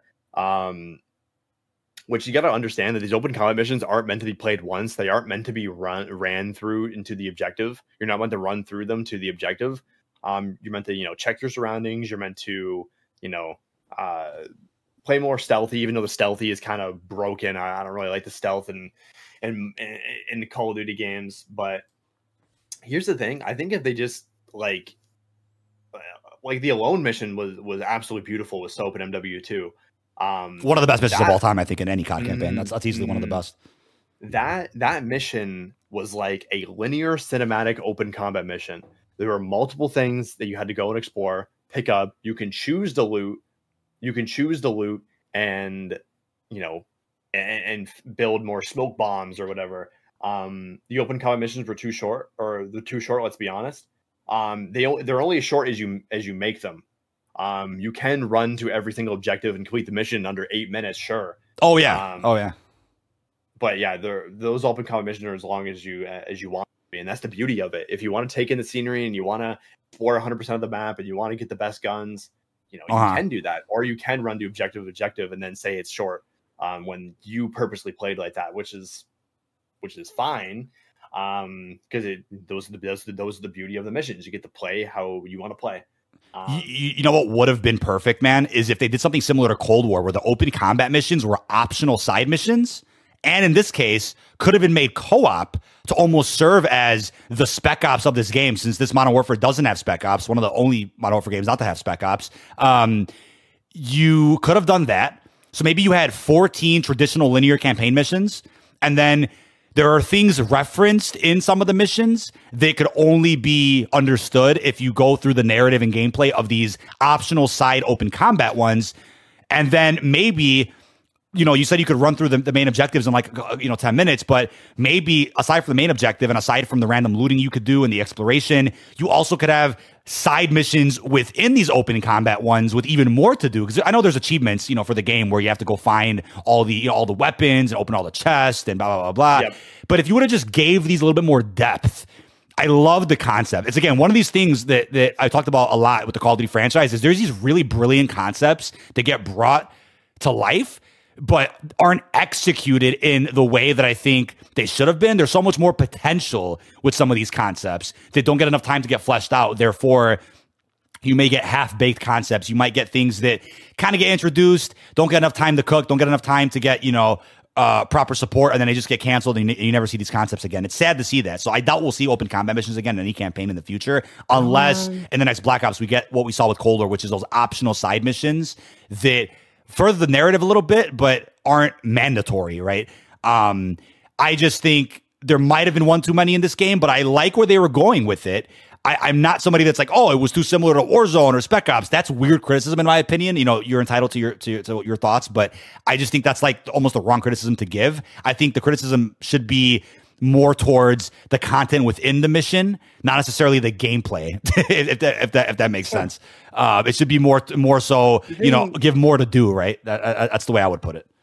Yeah, open combat stuff. I feel like there's even more of them. Come to think of it, like some of the side missions in Cold War, like the one snowy one that you play on the one ground war map. On Crossroads, where you have to kill the officers, or whatever. That's complete open combat as well. Super cool. So this concept is not like it's not really a new concept, but you know, I'm trying to think of the open combat missions. You had the port one, you had the reactor one, you had high rise, you had the oligarch one, the private island one with Soap, and then the fifth one, which was the Gora Dam one. I think the high-rise one probably could have been taken out in place for a cinematic mission. I think that mission would have played a lot better as a cinematic linear mission. The port one's like an introduction, so like I'll leave it. It's like an introduction to combat. Yeah, with Farah. Yeah. The reactor one's fun. The Gora Dam one's fun, and I feel like the private island one with Melina is like, you just need to fix stealth, and that one would be a lot better because the stealth is just broken, and you can't like make any plays. Which is stealth, yeah. That's the funny thing is, you know, while streaming yesterday, obviously I had no camera or commentary during the stream because I wanted the raw recordings of each mission. People, I mean, I don't know if people were taking things too seriously because people were absolutely, you know, bashing me and even other creators who may have died in some of the stealth missions. Yeah, mistakes were made. It's a first time playthrough, so you're learning as you go. Obviously, sometimes I don't, you know, there may have been times where they said something in the game and I didn't hear it because I'm looking at chat or I was making sure the recording was going well or whatever, and I missed something. But some of the stealth mechanics were definitely broken. There was times I wasn't even moving or even visible, and I still got caught. And I was glad to know that I wasn't the only creator that experienced this. There was definitely other people out there that were like laughing at specifically the Laswell mission where you have to go in stealthy and go talk to Yuri. I don't know why people were so upset. I'm like, oh, you know, let's have a death counter. Let's make fun. It's like, what? I don't get what you accomplished with that. I just thought people took that way too serious, as if people were experts on the missions themselves. Did you watch leaked gameplay maybe from the day before that you knew exactly what to do, or were you just, you know, OCD where you want to do it perfectly? It's like I don't get what that was about. That was just crazy. I think it's cool. I think it's cool that mission had DMZ disguise mechanics. I think that was really cool, but. Yeah. So someone said in the chat the dam was literally defuse 3 bombs, extract, that's it. I mean you could water down any campaign mission to dummy terms. Doesn't make it bad. I mean, you can say the Snow Tundra one is just run through forest, kill enemies, and extract on a helicopter. Well, like, I also you can dumb down any single, you know, campaign mission to that. Yeah. But the thing about the open combat mission is like I had a blast in the Gora Dam one because like I parachuted down on a rooftop. I took a flammable gas canister. I threw it in the middle of a street, and then I wait for a car to drive by, and I shot it, exploding the car and killing all the people around it. Like there's a really cool gameplay loop with these open combat missions that a lot of people will never experience because they're just speed running. They're just speed running it. These missions are short. I'm speed running it. I'm just defusing the bombs instantly. I'm not really taking in my surroundings, looking for, you know, I'm not trying to use bottles to to distract people. Yeah, a certain way. Like, yeah, had to use some bottles around the environment. You know, they give you all these things in the environment to kind of do these things. So yeah, at the end of the day, it is just diffusing 3 bombs, but the way you go about that is the beauty of it. Sean made a good point too. That BO2 even had similar missions like that, where you have more freedom and you have more options. You can kind of go to certain objectives that as you please, and right. And the thing though is that with, let's say, stealth in this game, I did see some comments while I was streaming like, "Oh, DK speedrunning, he's not enjoying the campaign." It's like I also don't understand that, because I thought I was moving at a pretty reasonable pace, that I thought was appropriate for the direction of whatever mission that was. I was trying to immerse myself and enjoy, but the campaign generally wasn't that long, which isn't a big deal. But to go back to open combat, I think if you're not going for the achievements, which require you to play the missions differently, I could see people not wanting to go back and replay them. But that's not to say that there isn't a variety in those missions. There are cool things you can experiment with and do, which give the missions replayability, but I don't think that concept had enough time to cook. And it leads me to a good point here. Were those missions put in there to prolong the campaign because they only had enough time to come up with 8 or 9 traditional linear missions? They needed something to kind of act as quote unquote filler so that more cinematics could be provided, more narrative could be explored. Maybe that's what happened with the short development time that this experience or this whole game had. Maybe that's why these missions were put in there to begin with. I wouldn't be shocked if that was the case. I really wouldn't be shocked if that was the case, because you can't really have a campaign with just 9 missions, right? Like, that's, even though we said earlier, oh, it doesn't matter how long it is, as long as it's good, you still want to have at least over 10 missions. You don't want to have just 8 or 9. So I get why maybe these were put in place, and better than nothing. I mean, it was something. It was definitely, it's the shortest MW game of the new trilogy, but they have their purpose. They certainly do. But I think overall with open combat, people were calling it, just a beta for the Verdansk remake. So we'll bring up that real quickly. We just talked about Gorodam. With the fact that we have Verdansk in 2 missions in this game, do you think that's confirmation Verdansk is coming back, especially considering the current climate? 3 missions. Or 3 missions, yeah. Do you think that's confirmation that we will see Verdansk back in Warzone because of the current climate as well, with like Fortnite bringing back its original map? Do you think that's setting up the foundation for that, or do you think it was just all coincidental that narratively they wanted to go there? What would you say about Verdansk and Modern Warfare 3? Since every other game company has copied Fortnite since its massive like battle pass, weekly updates, seasonal structure, like all of that is copied from Fortnite. So I don't see why game companies would ignore Fortnite having the largest player count it's had in its history by bringing back its original map, which I only think a few games can actually do this. Not every battle royale can do this because Fortnite's obviously special. I don't think if Apex brings back the original map, I don't even know if Apex still has the original map. I don't even know anything. I actually have no idea. I feel like a new large map gets added to that game every week. Like, I don't even know. I can't even keep up with Apex anymore. It's too much content. It's actually too much content. Well, it's not even too much. It's just boring. I don't know. But like, I don't feel like Apex can do that. I feel like the only other BR that can bring back a map and bring back a massive resurgence of players is Verdansk. Even though I don't really agree with that, I never thought Verdansk was good. I don't really want it to come back. I'm more excited for something like Urzikstan, or to see what Treyarch does next. Mm-hmm. But we're already seeing this starting with Rebirth Island and Fortune's Keep being confirmed coming back.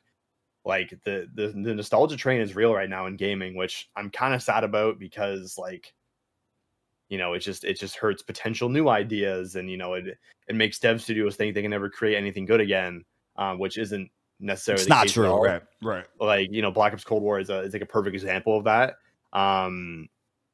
where like Black Ops Cold War 10-15 years down the line is going to be looked at in the same regards as Black Ops 1.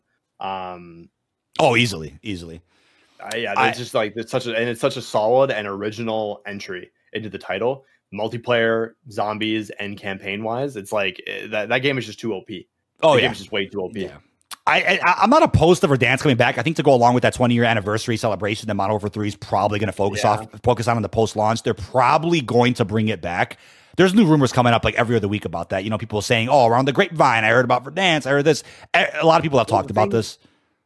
think about the Fortnite OG map is that this isn't a permanent thing. This is lasting like a month or two max, and then they're going back to the regular scheduled programming. Okay. That is if, you know, Epic, that's the plan right now, I believe. That is if Epic decide, like, you know what, we're gonna keep the OG map there untouched for everybody, but we're gonna continue the narrative in Chapter 5. Okay.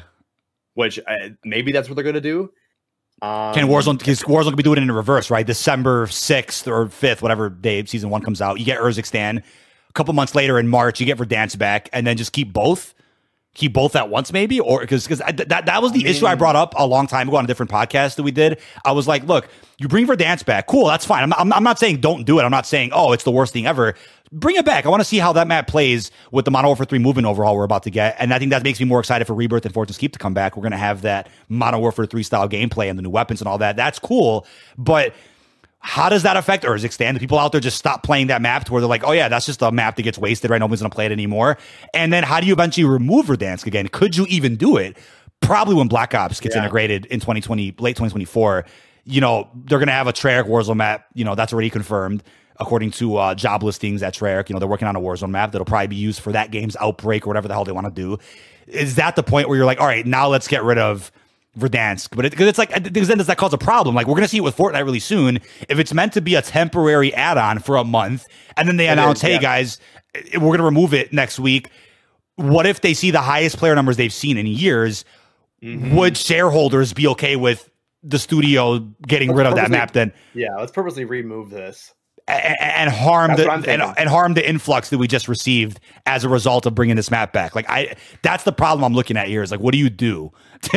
what do you do from that point when the map's success? An interesting thing that I don't even know.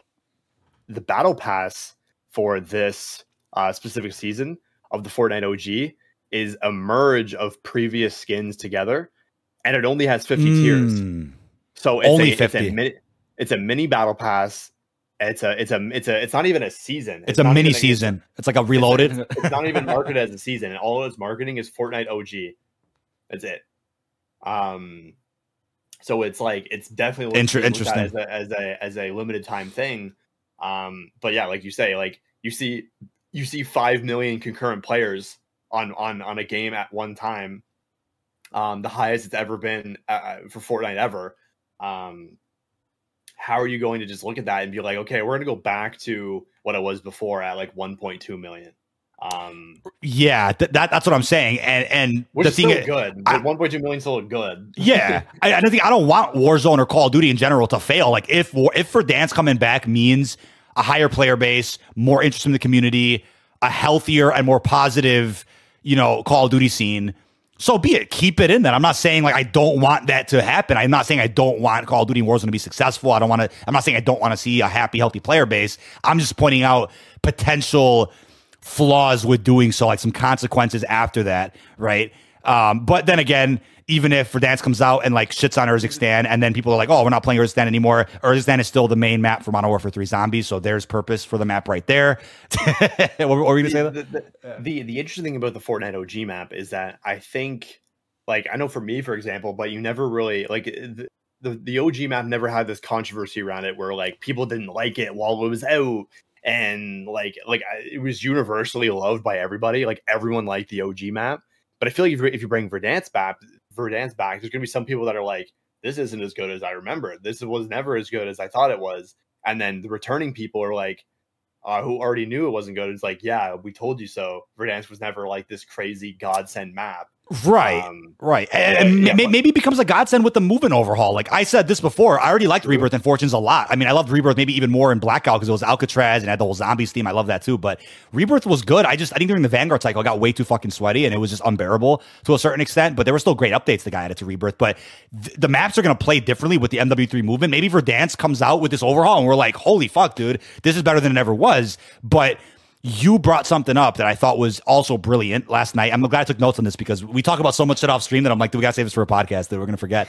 You brought this up. You're like, I'm just yapping, and then you're just writing down what I'm saying. Yeah, like, Yappington City, bro. Yeah, Yappington City is the new name of the podcast, man. But I wrote this down. You said, and I quote, could the negative reception around campaign lead to a ripple effect where multiplayer slowly gets negatively received after the honeymoon phase is over? We already know zombies is going to get negatively received. You could already foresee it. Even though I'm excited for it, I can't wait to cover it and play it. I just could already sense the stench of Outbreak and DMZ and the negativity from certain people that only like round based and can't move on from 2015. Do you think now? Do you still stand by that maybe there could be a ripple effect where overall this becomes a Black Ops 4, where people out there are just like the whole package as a whole is flawed? Like, do you think we can get to that? See, let's say. I mean, I think the Modern Warfare 3 campaign is good. But let's say it was like the best campaign of all time. Would that have really changed? Like, people aren't going to be thinking about it in like a week or two anyway. Most of the people aren't going to be thinking about it anyway because the game's going to drop. They're going to play zombies. They're going to play multiplayer. Like, So I think it's just like people are just bored right now, just waiting for the game. They're just talking shit to talk shit. About the campaign. Sure. But yeah, the ripple effect, especially with the blog post we got today about like weapon tuning being completely removed. Like there's not like an argument I can even make for people hating on the multiplayer this year.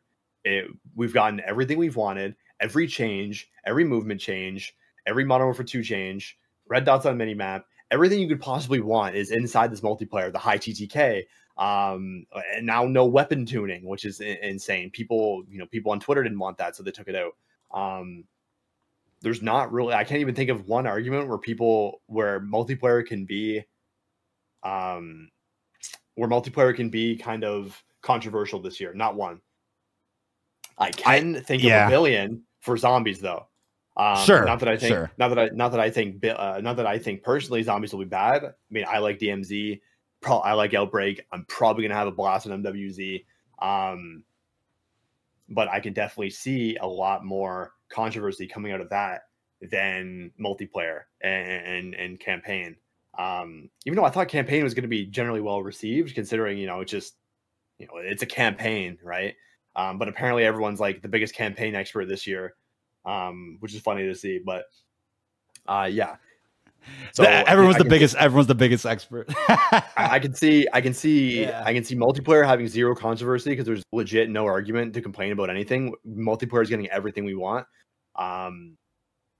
Zombies is going to be the Black Ops 4 situation there. It's fair. It's different than anything we've ever gotten. It's DMZ focused, no round based. For the time being, I mean, just wait a year, but here's the thing too, right? Speaking of controversy, you just reminded me, isn't it crazy how Modern Warfare 3 has essentially 2 no Russians? Isn't that like you have the no Russian on the plane sequence, which I'm surprised with how far they went with that. I figured, in today's climate, it might have been too sensitive to do something like that, but they did the new no Russian in a very interesting way. Then we have another one essentially, which is the flashback in Verdansk Stadium with that attack. That was brutal. I mean, we saw 2 different controversial events in this game, and I'm happy with how they handled it. I really am. I think it was done. It was done pretty well. It sets up Makarov as like the antagonist. You mentioned in a tweet too that like Modern Warfare, the new trilogy, doesn't really have like a main antagonist. They all die. They're all introduced and dead. Right, and I think that's a flaw where I think if Modern Warfare 19 or even Modern Warfare 2 last year had set up Makarov a bit more, it might have been earned to maybe off him in this game, but the way that they handled Makarov in this game, I think it sets up, good sequel and spinoff potential. They have really good casting for him. They have an actor who's really passionate about it. There's so much they can do with him that they didn't do in the original trilogy. I'm happy they didn't get rid of him in this game. I don't think I would have wanted that.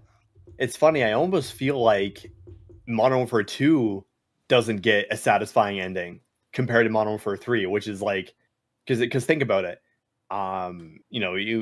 You kill Graves, you stop the missile in Chicago from Hassan, and then Shepard is just like gone, and then you get a cliffhanger with Makarov. Like that to me feels more unfulfilling than like having the asshole character get shot in the face, and having a villain get away and be present, and like having like a consistent villain going forward. That feels a lot more fulfilling than you know, just kind of being left with the cliffhanger, and then just like Shepard just gone and doing whatever and seemingly getting away with what he just did in the MW2 campaign. Yeah, and right, it goes both ways. Like there's arguments for both sides of that.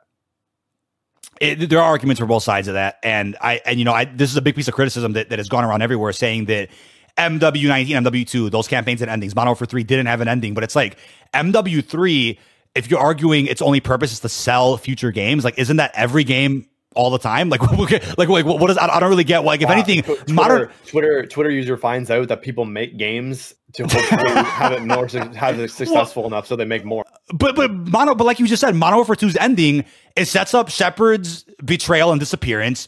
Graves like dies, you don't see a body, you're like, oh, and then it leaves you with a cliffhanger. Do you remember the discourse around Graves' death last year? Yeah, no one liked that. Everyone said it was anticlimactic. Everyone said it was trash. Like you do, yeah. What they were talking about. Yeah, and the thing the was good. It didn't have a satisfying ending. I'll tell you what, too, man. I am a massive fan because obviously born and raised in Chicago. I'm biased. I am a massive fan of that mission in Modern Warfare 2. I love that they brought it in multiplayer. I loved all the Chicago elements of Modern Warfare 2. I still felt like that ending was just odd. I love that game's story. I genuinely love Modern Warfare 2's story, gameplay-wise, campaign, everything. But I felt like it was kind of random. Valeria's just like, oh, Chicago. I'm like, what the fuck? What? Yeah, it was so random. We played the entire campaign in the Middle East and Mexico and shit. It's like, what the fuck? What is Chicago? Yeah, in Mexico and Las Almas and and Al Mazrah, and then the last mission is like, oh, Chicago. By the way, you're going to American soil. Like, I know, and I love it. By the way, we've never played on, and I love it. I love that they did that. I'm a big fan of that. But I'm just like, what the fuck? And it's like it was just so random. But then people saying that Modern Warfare 3 doesn't have a definitive ending. It's like, well, so much was explored and concluded that MW2 and its post-launch setup, there are things that weren't, and then this game also sets up a big antagonist and sets up future narrative, and it teases things. I think it has a good balance of that. Something that I brought up, I think in my video last night, and something on stream yesterday, is that since the MW trilogy right now is behind pacing wise from the OG one, we have yet to see, if they're going to do this, an actual World War III. Consequences of Makarov or some other enemy's actions that lead to actual battles and destruction on American soil. I can guarantee we'll get that in this Modern Warfare reboot, and it'll probably be I swear we're gonna get to that, but they're saving it for the next game. I feel like that's the next logical step. That's how you bring in Sandman. That's how you do something with Roach. That's how you do a Joseph Allen plot. You do some White House shit. You do some crazy stuff that follow similar beats of the old trilogy. I think we'll get that next. I think that's where it's going. So someone put in chat, I think we needed a better cliffhanger than what we got. What is a cliffhanger on what we got though? You have Soap's funeral, and you have Shepard getting shot in the face. The only open end there is Makarov getting away, which people would have been pissed about if they killed him. Didn't. Because imagine if he got killed. Even if you had 2-3 more missions with them, I still think it's not earned to kill him in the same game. I feel like if he was introduced in the last game instead of Hamas, oh my god, dude, not Hamas. What's his name, dude? That's fucking reading too much Twitter. Hassan, excuse me. God damn it. If he was like the Hassan in that game, and there was a plot where he was with Valeria or doing something with Valeria, the Valeria plot kind of gets handled, and then Makarov gets away, and then this game we kill him. I think that would have made sense, but to introduce him in the same game and then to kill him off, I don't think that would have made sense. Even like, but Menendez and all this, all that. Yeah, if this game had maybe 4 to 5 more linear traditional missions to explore Makarov more, then okay. But I don't think this game was the right one to end the Makarov arc. But what you just mentioned, right? Shepard's death, the post-credit scene. How do you feel about that? Was that earned to you? Do you think that was a generally solid ending, which also sets up a dark future for 141, taking the gloves off and going off the rails a little bit? What do you think about that post-credit scene? See, I feel like I mean, I think that was definitely earned. Price is probably talking with 141. It's like, yeah, I'm gonna go whack this guy. I'm gonna go whack this. I'm just gonna go whack this guy. Like, yo, Kate, get me in. This guy needs to die. Because he's just an idiot, and he's messing so much up, and he's just like he's like borderline incompetent as well. I just can't believe he's a 4 or 5-star general. Like his behavior in this campaign generally shocked me while playing it. Like I didn't have my commentary on, but I'm like, what? Hearing him talk during like in Frozen Tundra, it was funny. They didn't give him a coat; they gave him a Glock or whatever pistol they gave him, and then he's like talking during stealth parts. I'm like, what the fuck are you doing? Like I know you're not on the field all the time, but you're a general. Like don't you know these things? Like and he's telling them what to do. Like oh, just take him out. Like huh? Like Shepard is just a moron. It's just crazy. But did the post credit scene shock you, or do you think did you feel like that was coming after the court hearing scene where he I mean obviously I did not see. No, I did not see that post credit scene coming. I thought it would more. I thought the post credit scene would set up more. But obviously we're going to see what they plan to do with that. Whether Price is now wanted by like everyone, or by like the U.S. government. That could get a cool storyline with that. Or they frame Graves for it. Can you imagine if Graves got framed for that or something? Or I'm kind of interested in a plot where Shadow Company continues to get infiltrated from within. There's still Coney operatives there or something. And then Graves comes to us begging for help. And then maybe Graves sacrifices himself for us, which kind of redeems his character for our crew. Like I'm just spitting out just straight theorizing here. But I'm like, that'd be interesting to see kind of where they can go with that in the future or whatnot. But don't forget, Shepard, I know he was referenced in Modern Warfare 19. He's in Modern Warfare 2, gets killed in Modern Warfare 3. The OG trilogy, I don't believe he's referenced. Is he referenced in COD 4? Maybe lightly. And then he's only in Modern Warfare 2, and that's it. So he was a one-off character. But Soap and Shepard have been treated kind of the same in this new reboot. They were mentioned in 19, full roles in Modern Warfare 2, death in Modern Warfare 3. So I think they followed similar beats with those two characters there. Very, very, very interesting stuff. But overall, I feel satisfied narratively. Like take all the gameplay, take all the gameplay out for a second. Watch just the cutscenes full movie, and narratively, I still think we got a really solid third entry for Modern Warfare. But speaking of narrative, now this is something that the argument and debate's never going to end with this. I already know. We're talking about echo chambers on Twitter, Reddit, wherever you could think of. People that continuously keep arguing if Black Ops is canon to this, BO2 specifically, which is 2 years away from these events apparently, and the Verdansk nuke event. Now, what are your initial thoughts on the fact that this game dances around those things again? But a Perseus flag was found in the campaign, which we also saw in the raids last year, continuously confirming Black Ops is canon, even though that's been said. Oh, this year, excuse me. Thoughts on that canon debate, though, with everybody that's arguing on the internet about this? Yeah, there's just everything is being danced around for a reason. Obviously, all the Black Ops 2 stuff, they don't want to derail the Modern Warfare narrative by, throwing in like having Menendez character in it. Even though I tweeted a lot about the possibility of a reference or maybe some sort of team up with those characters with David Mason, because the timeline genuinely makes sense for that to happen. We're 2 years out from Black Ops 2. These characters are very active currently at the time, military and organizationally. Just makes sense for these characters to kind of be in it. But yeah, the BO2 canon thing, I mean, honestly, at this point, just decanonize BO2. It's messing up a lot of stuff, and it's just like, I don't know, it's just messing up a lot of things. But I think it just needs to be decanonized at this point. But Forsaken in Cold War, Kravchenko references Afghanistan, which we know that's where he goes. So I feel like that was like a hint that, yeah, that still is being respected and considered canon. I think, like I mentioned in my video last night, they're dancing around these things, whether it's the nuke event in Verdansk, Black Ops 2 being canon. They're dancing around them because they want to tell an uninterrupted story while preserving the legacy of those experiences or events, and then still being able to move forward with narrative without feeling restrained because of what other games did 10 years ago, 2 years ago, whatever. So I respect that. I do.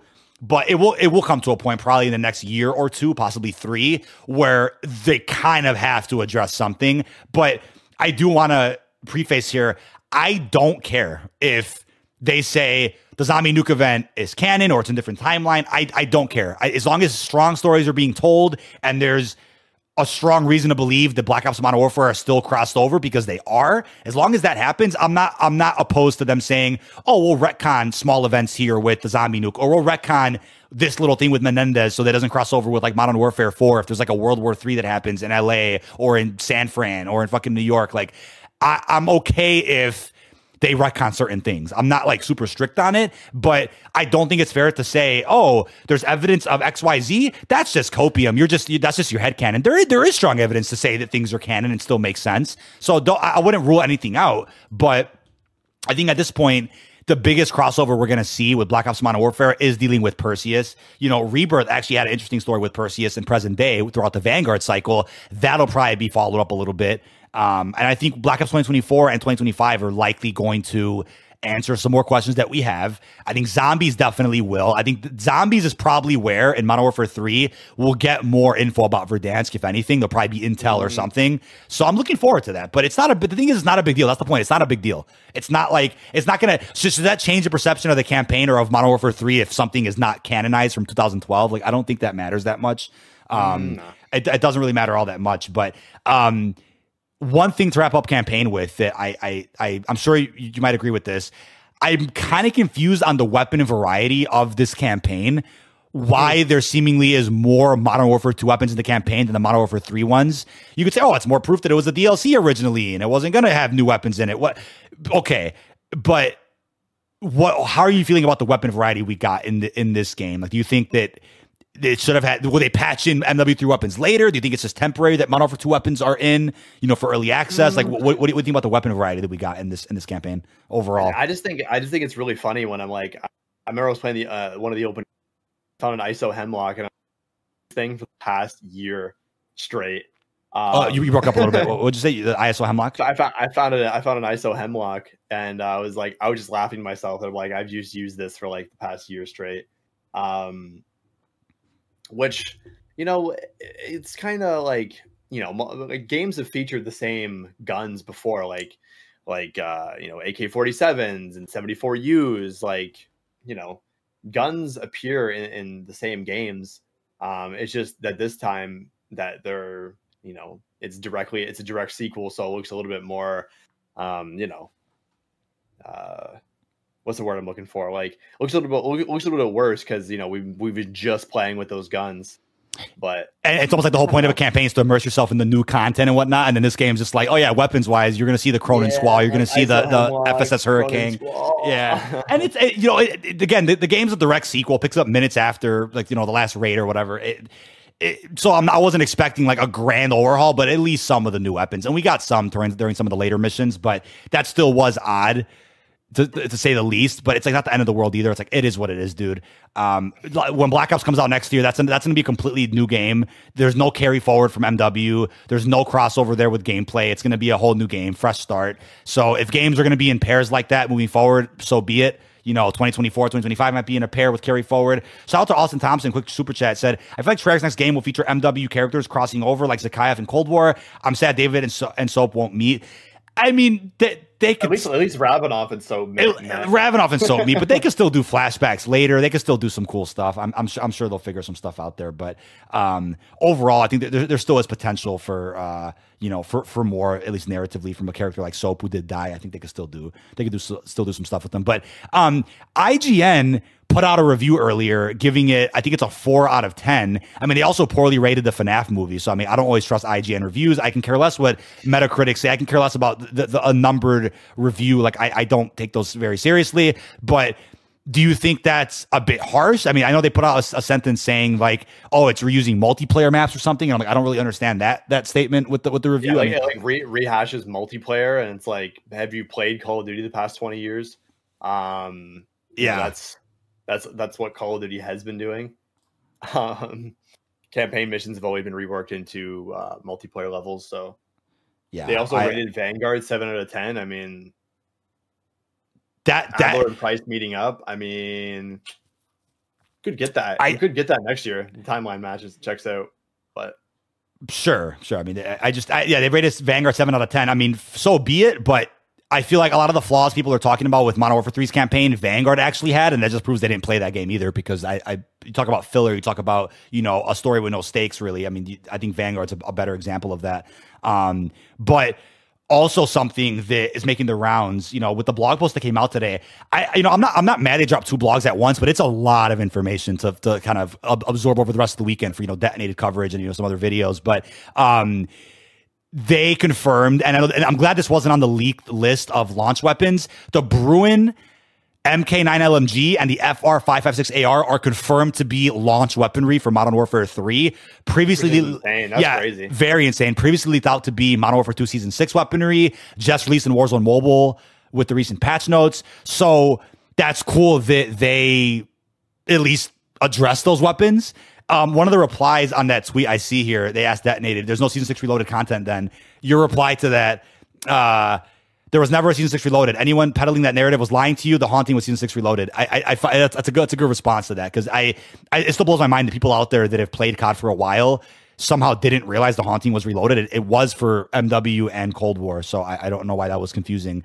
We reached out to Activision for comment, and they confirmed that to us too. The Haunting was Season 6.5, but to kind of round out today's episode with those big blogs today, that we're going to get about 117 weapons at launch, including the Modern Warfare 2 ones. If you do not unlock certain weapons in Modern Warfare 2, there will be unlock challenges for them in Modern Warfare 3, which is cool replayability. 6 total aftermarket parts at launch, more to release during preseason and future seasons. Overall thoughts on the blogs we got today. Do you think it was too much at once? Do you think that it's cool that they have a lot planned? They confirmed that we're going to more next week? I haven't even dove into any of that stuff. I was out today, so I just missed all of it. We both had like busy mornings, and then it's like the top 2 blog posts. It's fine.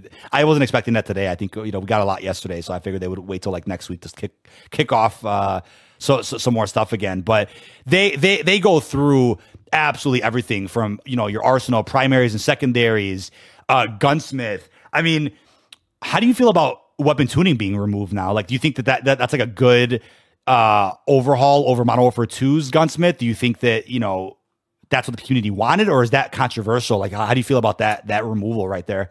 I don't know. I think we're gonna have to wait and see on that one, because I feel like weapon tuning, it kind of fit the entire, like, you go into the firing range and you test your weapon tuning, you test your attachments. Like, I feel like there's a reason why weapon tuning was in, and it was to go into the firing range and test stuff and just to get more out of your attachments, right? But I think effectively taking away weapon tuning effectively takes away like more content on your weapons. You know what I mean? Yeah. Like, I mean, do I really care if it's in the game or not? No, but I feel like it gave people that wanted to the slightest extra amount of like customization to their weapon. Maybe they wanted a gun with a closer sight, or you wanted faster ADS times and not take the punishment on like a stock or something. Like, it gave a lot of cool stuff like that, but I don't know. I think we're going to wait and see on that. I think we're going to wait and see. Well, but the fact that they just like, boom, we're taking it out like that, makes me think they can like, boom, we're putting it back in. Like, they can do it. I mean, I can. This is easier. They took it out, they can put it back in. Sure. I mean, I can get called a casual for this, and I don't really care. I'll be honest with you. Like, I did not touch weapon tuning at all in Modern Warfare 2. Like, I respect that it's a cool feature that allows you to customize your weapons more to your liking, but I already was never a fan of like, oh, let me watch the latest short or TikTok to know what weapon I need to use. Yeah, once in a while I'll see a tweet with like the best loadout for the season. I'm like, oh, let me just borrow some of that. But I really like experimenting. I like building my own classes. I'm not all about like, oh, got to use the meta to do good. Like, I will do good with anything. I like to challenge myself to use tough weapons to get good gameplays that are more unique, whatever. And gameplays are not my content focus anyway, so it doesn't really matter. But I was never one of those people that's like, oh, I have to use the meta. I have to do it. Like, no, I want new DLC weapon comes out for the season. I'm probably going to use that the whole season, right? And like, have fun with it. But I was never one to be like, let me precisely weapon tune. And this, to me, it gets too overwhelming, especially with all the attachments that are already in the gunsmith. There's so many attachments for every weapon. It's like, I just want to get in game and fucking play. Like, I don't want to sit there for half an hour and tune this and tune that and watch TikToks. And like, I'm not into that. Call me a casual for that, but I just generally don't care that much about weapon tuning. So You know, I want to see what the reception is community-wise to all this later, but they also mentioned weapon balancing in this blog post. It's confirmed Modern Warfare 2 weapons will be changed accordingly compared to how they feel in MW2. They will be balanced correctly in Modern Warfare 3, where they'll adjust damage ranges, values, location multipliers, value magnitudes, attachment pros and con values. They also confirm in the Gunsmith there's actually more details and stats that you can read now, which people have been asking for how long now? I think Cold War had this, and did Modern Warfare 13 have it? I don't remember. Modern Warfare 13 might have had it. I think Vanguard did. Vanguard, yeah, Modern Warfare 2 doesn't have it, but being able to have detailed stats, I mean, there's a lot of great features and overhauls here. They call it the robust weapon builder. They mentioned zombies a little bit in this blog, but there's going to be a dedicated zombie blog next week, along with a separate blog about camo customization. I'm happy with what is being streamlined here. I'm cool with what is being changed. I'm curious what Treyarch does with this next year for Black Ops. Overall, can't really complain about what they're doing with the weapons here. Can't really complain about the customization and whatnot. I think it's pretty healthy to see this from Sledgehammer. I mean, it's a sign for healthy and fun communication over the course of this year. Again, they went into all the details about, you know, the equipment, the optics, the field upgrades, the perks, the streaks. They went over everything in this blog. So for those that are still behind that kind of what is being featured day one, there's a lot that gets gone over here, which is really exciting. Something as well that I almost forgot, and this is really funny because you put out a tweet about this. When they went over launch content a couple days ago, they talk about the preseason quite a bit, right? And they essentially mentioned that with season 1's multiplayer maps, the 366 maps that they're going to be adding may not include remasters, right? What are your initial thoughts on that statement there? Unless we're misinterpreting it, which we might be, because sometimes blogs are confusing and they don't always explain things in the clearest way in these blog posts. Do you think those 66 maps in season 1, the 3 ones that we're getting, do you think those are remasters or are those completely original? They say almost word for word, they say in the blog post, season 1 will bring 3 brand new, three brand new maps, 3 brand new core maps as well. Core maps. Three all brand new core maps, comma, additional maps and modes. So I feel like additional maps has to imply ground war or remasters at that point. And then modes would be because here's the thing. There's no way you're in your blog post. They've specifically stated multiple times, all new maps, brand new maps, and if those new maps include like Himmelmat Expo, no, that just doesn't work, right? So like you hear this wording and I think we're gonna get, you know, campaign stuff cut out into original 6v6 maps, but maybe some Urzikstan stuff, you never know. But I really don't see them having only 3 maps, and that includes MW2 maps and remasters. Just think about it for a second. It doesn't make any sense. Yeah, I think this game's gonna get the largest post-launch support we've seen in recent years, like maybe even topping Cold War in terms of how many maps get added. What was shocking about the launch blog is they confirmed carry forward maps, which ironically is a feature they got rumored about a year ago. We're going to be seeing Farm 18, Mercado Las Almas, Shoe House, and Shipment added to Modern Warfare 3 at some point. They'll be in their own playlist. Warzone Mobile already did this, so I'm not really surprised that Modern Warfare 3 is going to bring in a few maps. In terms of why they want to do this, I think it's cool to see that Modern Warfare 3 movement on these maps that were already pretty popular in Modern Warfare 2. But are these necessary? Not necessarily. I don't think they're necessary, but it's cool that that's extra content. You know, that could be what the additional maps are that they're referring to in that initial statement about season 1.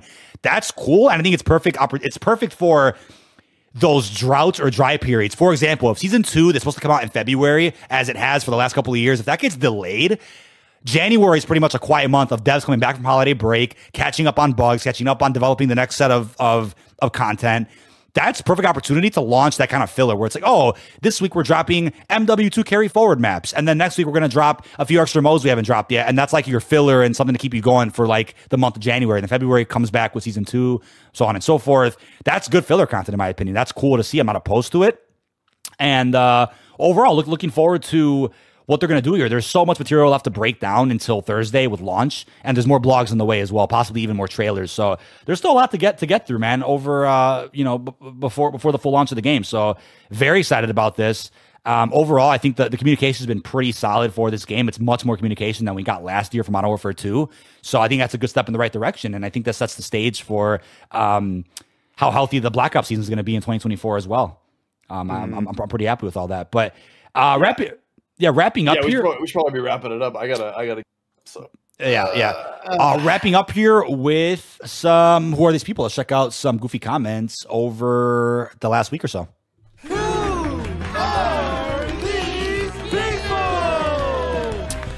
All right, so we do have some good ones here. Let's see what we got. MW3 is DLC for $70. Dynamite Your Logic is of M.O. Ron. He spelled moron, but spaced out the word for some reason. M.O. and then Ron. But I understand you get paid by Activision products. That's why you want people to buy their games just like every other lying streamer. And I responded, your profile pic is great, but the comment's out of touch. It's a picture of Bruce Wayne Affleck from 2016. You streamers get sick a lot. Like, well, I don't know what this means. Am I not a normal human being because I stream Call of Duty? Like, I'm not. I was very sick earlier last week, and I'm like, yeah, my voice sounded probably terrible in streams and videos. Here's a good one. I posted a tweet saying that Ghouli's better than Orion, and somebody replied, that's because you can't earn the Orion. I'm a normal 9 to 5, have a life, and I can still earn it. What's your excuse? You call yourself a content creator and can't even get it. I asked around the community of streams and most have Orion. I'm sorry, I forgot college was tough for you. Get out there and sweat, slacker. Hashtag you're welcome. Like, what the what? What are you talking about? What even is that comment, bro? Like maybe I know this person in real life and they're trolling. So I'm like, what does that mean, dude? Like, what? Anyway, we got 15 polygons in like not even 90 minutes. So I'm like, we're gonna get Orion done before Thursday, just for fun, because fuck it. And it's helpful to help level up. You know, I want to hit 1250. I'm like 1240 right now, so that's just extra free XP. So next week is my level gonna reset from 1250? No, next week your rank amount. Your rank amount over 2 will stay the same, like no matter what. When season 1 launches in December, Warzone will integrate with Modern Warfare 3. Nothing resets. No, your Warzone rank will just integrate with Modern Warfare 3 in December. Until that point, Warzone is still integrated with Modern Warfare 2. MW3 has no effect on your Modern Warfare 2 level at all. It's a 0 to 55 grind day 1. Your battle pass, however, will transfer over to Modern Warfare 3. That's it. That's it. Oh my god, Damon Victor Allen chat. Oh, is he? Oh, Damon, what's going on, brother? Woods himself from Black Ops Cold War. Oh my god. Hope to see you back in Black Ops next year. We were just talking about Black Ops earlier. Oh my god, we got to catch up, man. Black Ops next game. I'd love to see some DVA back in my life, man. I need it back in my life. Oh yeah, we need some Woods back in. We need some Woods back in our life here. Bro, so fugly in his camera gameplay. That's kind of funny. That's kind of funny. Maybe I was sweating. My eyes were open. DK, be careful about spoilers. Also, DK, post spoilers. Here's what I want to ask you, right? This is funny. What is this imaginary clock or timer when you could finally post spoilers about campaign? Like, I didn't post the ending right when the campaign dropped. I beat the game, posted it after, 4 or 5 hours. What are you supposed to do with spoilers on campaign? You wait a full day and a half to where it's irrelevant, then post it? Like, I don't what is the imaginary? Yeah, exactly. Like, I see people don't really like realize, like, there's people that, aren't going to wait, aren't going to care, are going to do what they want, as fast as possible. Even like yesterday, like nothing really was major spoilery shown. Even the post-credit cutscene, I didn't even put what was even in the cutscene. I literally put Price and Shepard for the post-credit cutscene. Yeah. Right. Well, probably would have got more views, but that wasn't the goal with the coverage yesterday. It's like, let's be scummy. We could have titled the last mission, instead of Trojan Horse, Soap Death. We could have titled the post-credit scene, Shepard Death. We just titled it around, what the mission was called, and the thumbnail doesn't even show a spoiler. You know what I mean? So it's like, there comes a point where it's like, when can we talk about it? Who makes the rules of when you can discuss spoilers? And we were still fair about it. Let's wait a week for everyone to make sure they play the campaign, and then let's do that. Let's see how good that works out. For content. Let's see if that makes any type of logical sense. They're gonna try to revive Soap using the Dark Ether, like how the director is trying to do with his son. Apparently, I mean, Soap's gonna be in MWZ, and Ghost was questioning Requiem. So somebody replied, "Bruh, revive what? His ashes, dude." That's a comment. That's a comment and a half, dude. Well, that comment is like wrong on so many levels. One, considering the MW3 zombie story takes place before Soap dies. Yeah, so that already doesn't make sense. Yeah, doesn't really make sense. Soperly the only member of 141 to go 0 for 2. That's fucking funny. Oh, this is great. You put out a community post, which was a rehash of a detonated tweet about how MW3 doesn't have a platinum trophy right now, according to everybody that could see the game on their platform. Somebody commented, "Come on, man, that is undeniably clickbait. You are better than that." Can you help me understand how that's clickbait? Does that word have any meaning anymore? Like, I please help me. What does that? I feel like most people commenting nowadays, they have an 8-ball. They shake the 8-ball and it says like brain dead clickbait comment or like supportive comment. They just shake the 8-ball and then they just comment. They just comment what the 8-ball says. Like, there's no way that's like someone actually. But I am dumbfounded by this because like I don't care when people say, "Oh, clickbait." I don't care. I know in my heart. I know in my soul. I know when you and I plan out stuff. I know all the way around. Nothing we've ever posted or that I posted independently has been blatantly clickbait or misleading. Like, we know the video is about the title, the thumbnail. Like, there is no bait there. There is exaggerated marketing to make things pop out more compared to the 1,000 other people that post Call of Duty stuff. But for a community post about platinum trophy, what that's a fact right now. There is no platinum on PS5. So if that changes next week, then it okay. But like, what? I don't understand that. These are some detonated replies. Unfortunately, that isn't COD. Campaign has been tied to MP since the very first COD all the way to MW2. So I disagree. COD was best when they were distinctly different from one another with their own unique military themes based on time periods. And you replied, "Okay, I'll be enjoying MW3 playing as Homelander while you can't accept COD has evolved since 08. This is a reply to that tweet you put out about, I think it's about the skins. I know. It is about this. And you ratioed the guy. The ratio was crazy on this tweet, dude. You absolutely cooked. Well, because like it's like you're typing a paragraph about like what Call of Duty was in like 2008, and it's like, yes, you're right. Call of Duty was like that at the time, but it's not like that anymore. And now it makes more money than it's ever has because it's because of these evolutions that it has made. Harrison put out a hot take in chat. They should have killed Ghost, to be honest. Price, Gas, Alex, and Farr are the only good characters. F, Ghost, and Soap. Hot take. Hard disagree. I think Ghost is the face of the new trilogy right now. I just love Ghost. We need more Ghost content and Ghost spinoff. But if they would have killed both of them in this game, people would have rioted on the streets. That I think. DK, when is the next COD voice actor Bombshell interview?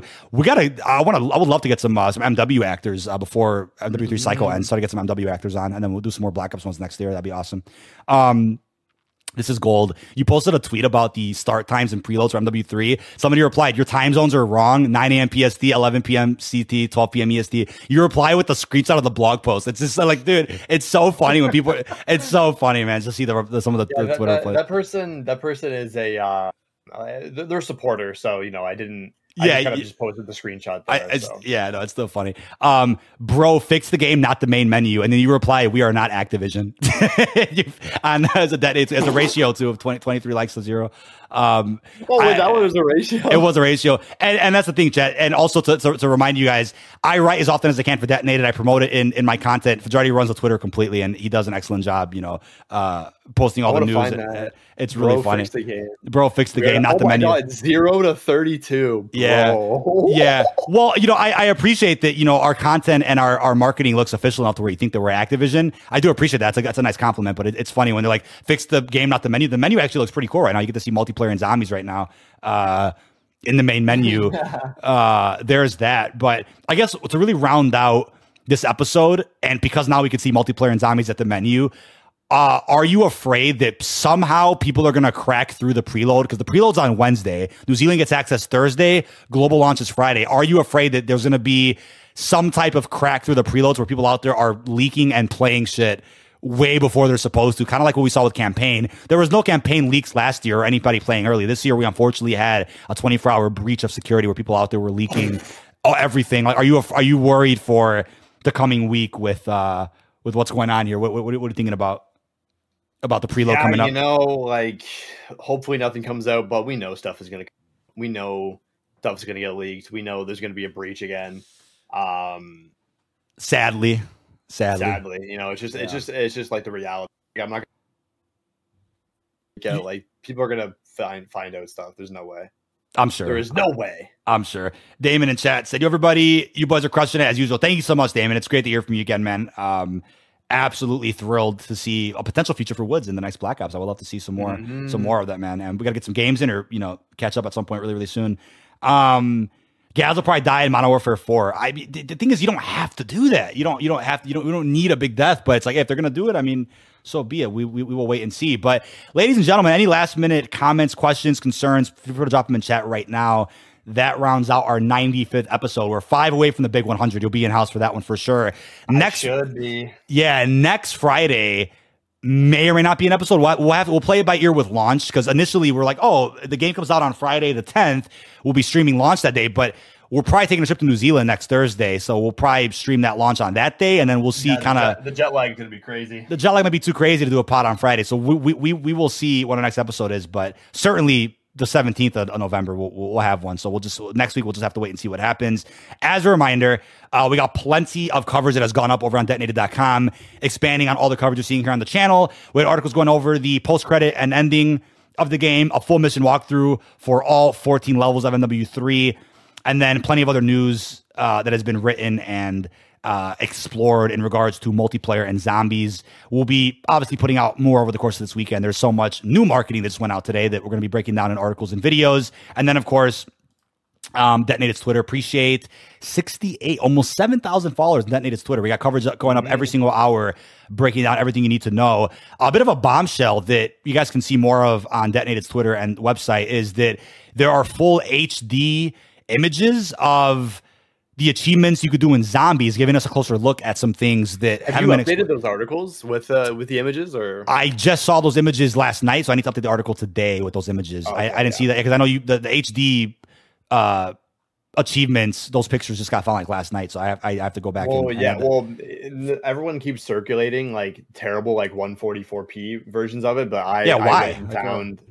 Well, it's because I knew where they would have came from, and it was the Xbox achievement. So I just went on my friend's account on the Xbox website, and I just got all the 1080p screenshots myself, which like no one else has thought to do. Interesting. So I've been tweeting that out. I've been tweeting them out periodically on the Detonated Twitter, and then it's cool to get a new. It's cool to get a new thing. I'm going to put a tweet out right after this as well with the Orcus boss. That looks that's sick, and it's not a leak at all. It's literally the achievement list. It's literally the achievement list. It's literally showing the end of the. Not really a spoiler. It's It's right. Dark ether worm. So hell yeah, or a centipede or whatever the thing is. Like that's absolutely insane. But ladies and gentlemen, here on the main channel, about 2 hours ago, posted a video talking about the Psycho new blog posts that have a lot of information in them. I'll probably break out some parts of those and make separate videos later. Ending Explain went out last night. Very proud of that video. It's a very different style video for the channel. I'm very happy with it. And we of course have a campaign walkthrough for every single level in its own playlist here on the channel as well. On top of the stream I did yesterday, you guys have crushed it with the support. Means the world.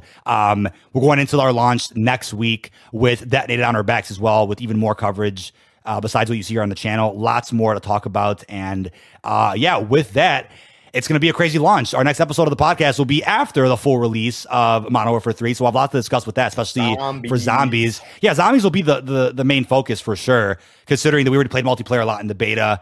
You know, we'll definitely be focusing on the new mode, the new baby around town, which will be zombies. But let's catch up real quickly. Anything in chat we have to read real quick? Let's play soon. Take care, boys. Thank you, Damon. Mm-hmm. Any plans for the big 100? Well, Pajari will be back here in-house. I want him to celebrate his first American Thanksgiving here at home, so we'll probably have him in for that. Big plans, though. I would say we'll plan something out, but for sure working on more guests and even some voice actor appearances. That's in the works right now for future bombshells. You think you can do best comments from where these people like highlights? That would be funny for episode 100, like the absolute worst fucking comments ever from all 100 episodes. That'd be funny to kind of pick and choose some of those. Will DMZ perks cross over with MWZ perks? Sadly, not, because DMZ is free to play through Warzone. Zombies is an on-disc experience in Modern Warfare 3, completely separate from Warzone, even though it uses the same map. I know it's confusing. For completing the plane hijacking, you get Samara, the woman who died in the plane, as an operator. Wait, is that the same person? I looked at it, and I think that might have been a bug. I saw that too, and I was like, "Oh, interesting." It looks like the same thing, but it just very interesting. I think it might be a bug. I'm not sure, but I did see that. Neil Ellis should be on the podcast. I love that. I'd absolutely love that. Oh yeah, no, that'd be brilliant. That would be brilliant. I love that. I hope separate from the old COD MW2 returns and the reboot, now that kid named Finger is dead. What is that, dude? I'm like, what? That's funny. You think we read that one? Yeah, I think we're pretty much caught up on comments here.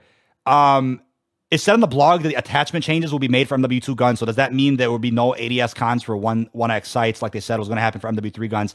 Great question. We'll find out in just a couple of days. There's going to be a security breach to MW3 zombies with ending cutscene. I hope people don't do that, man. It's one thing where people leak out like weapons and you know, even maps or whatever, but it's another thing to leak out like story spoilers, cutscenes, Easter egg steps. I hope we don't see that, man. I hope we don't end up seeing that. But yeah, with that being said, appreciate all your love and support. Crazy episode today. Had a lot to get through. And we will see you guys in the next one. Peace out, everybody. Bye.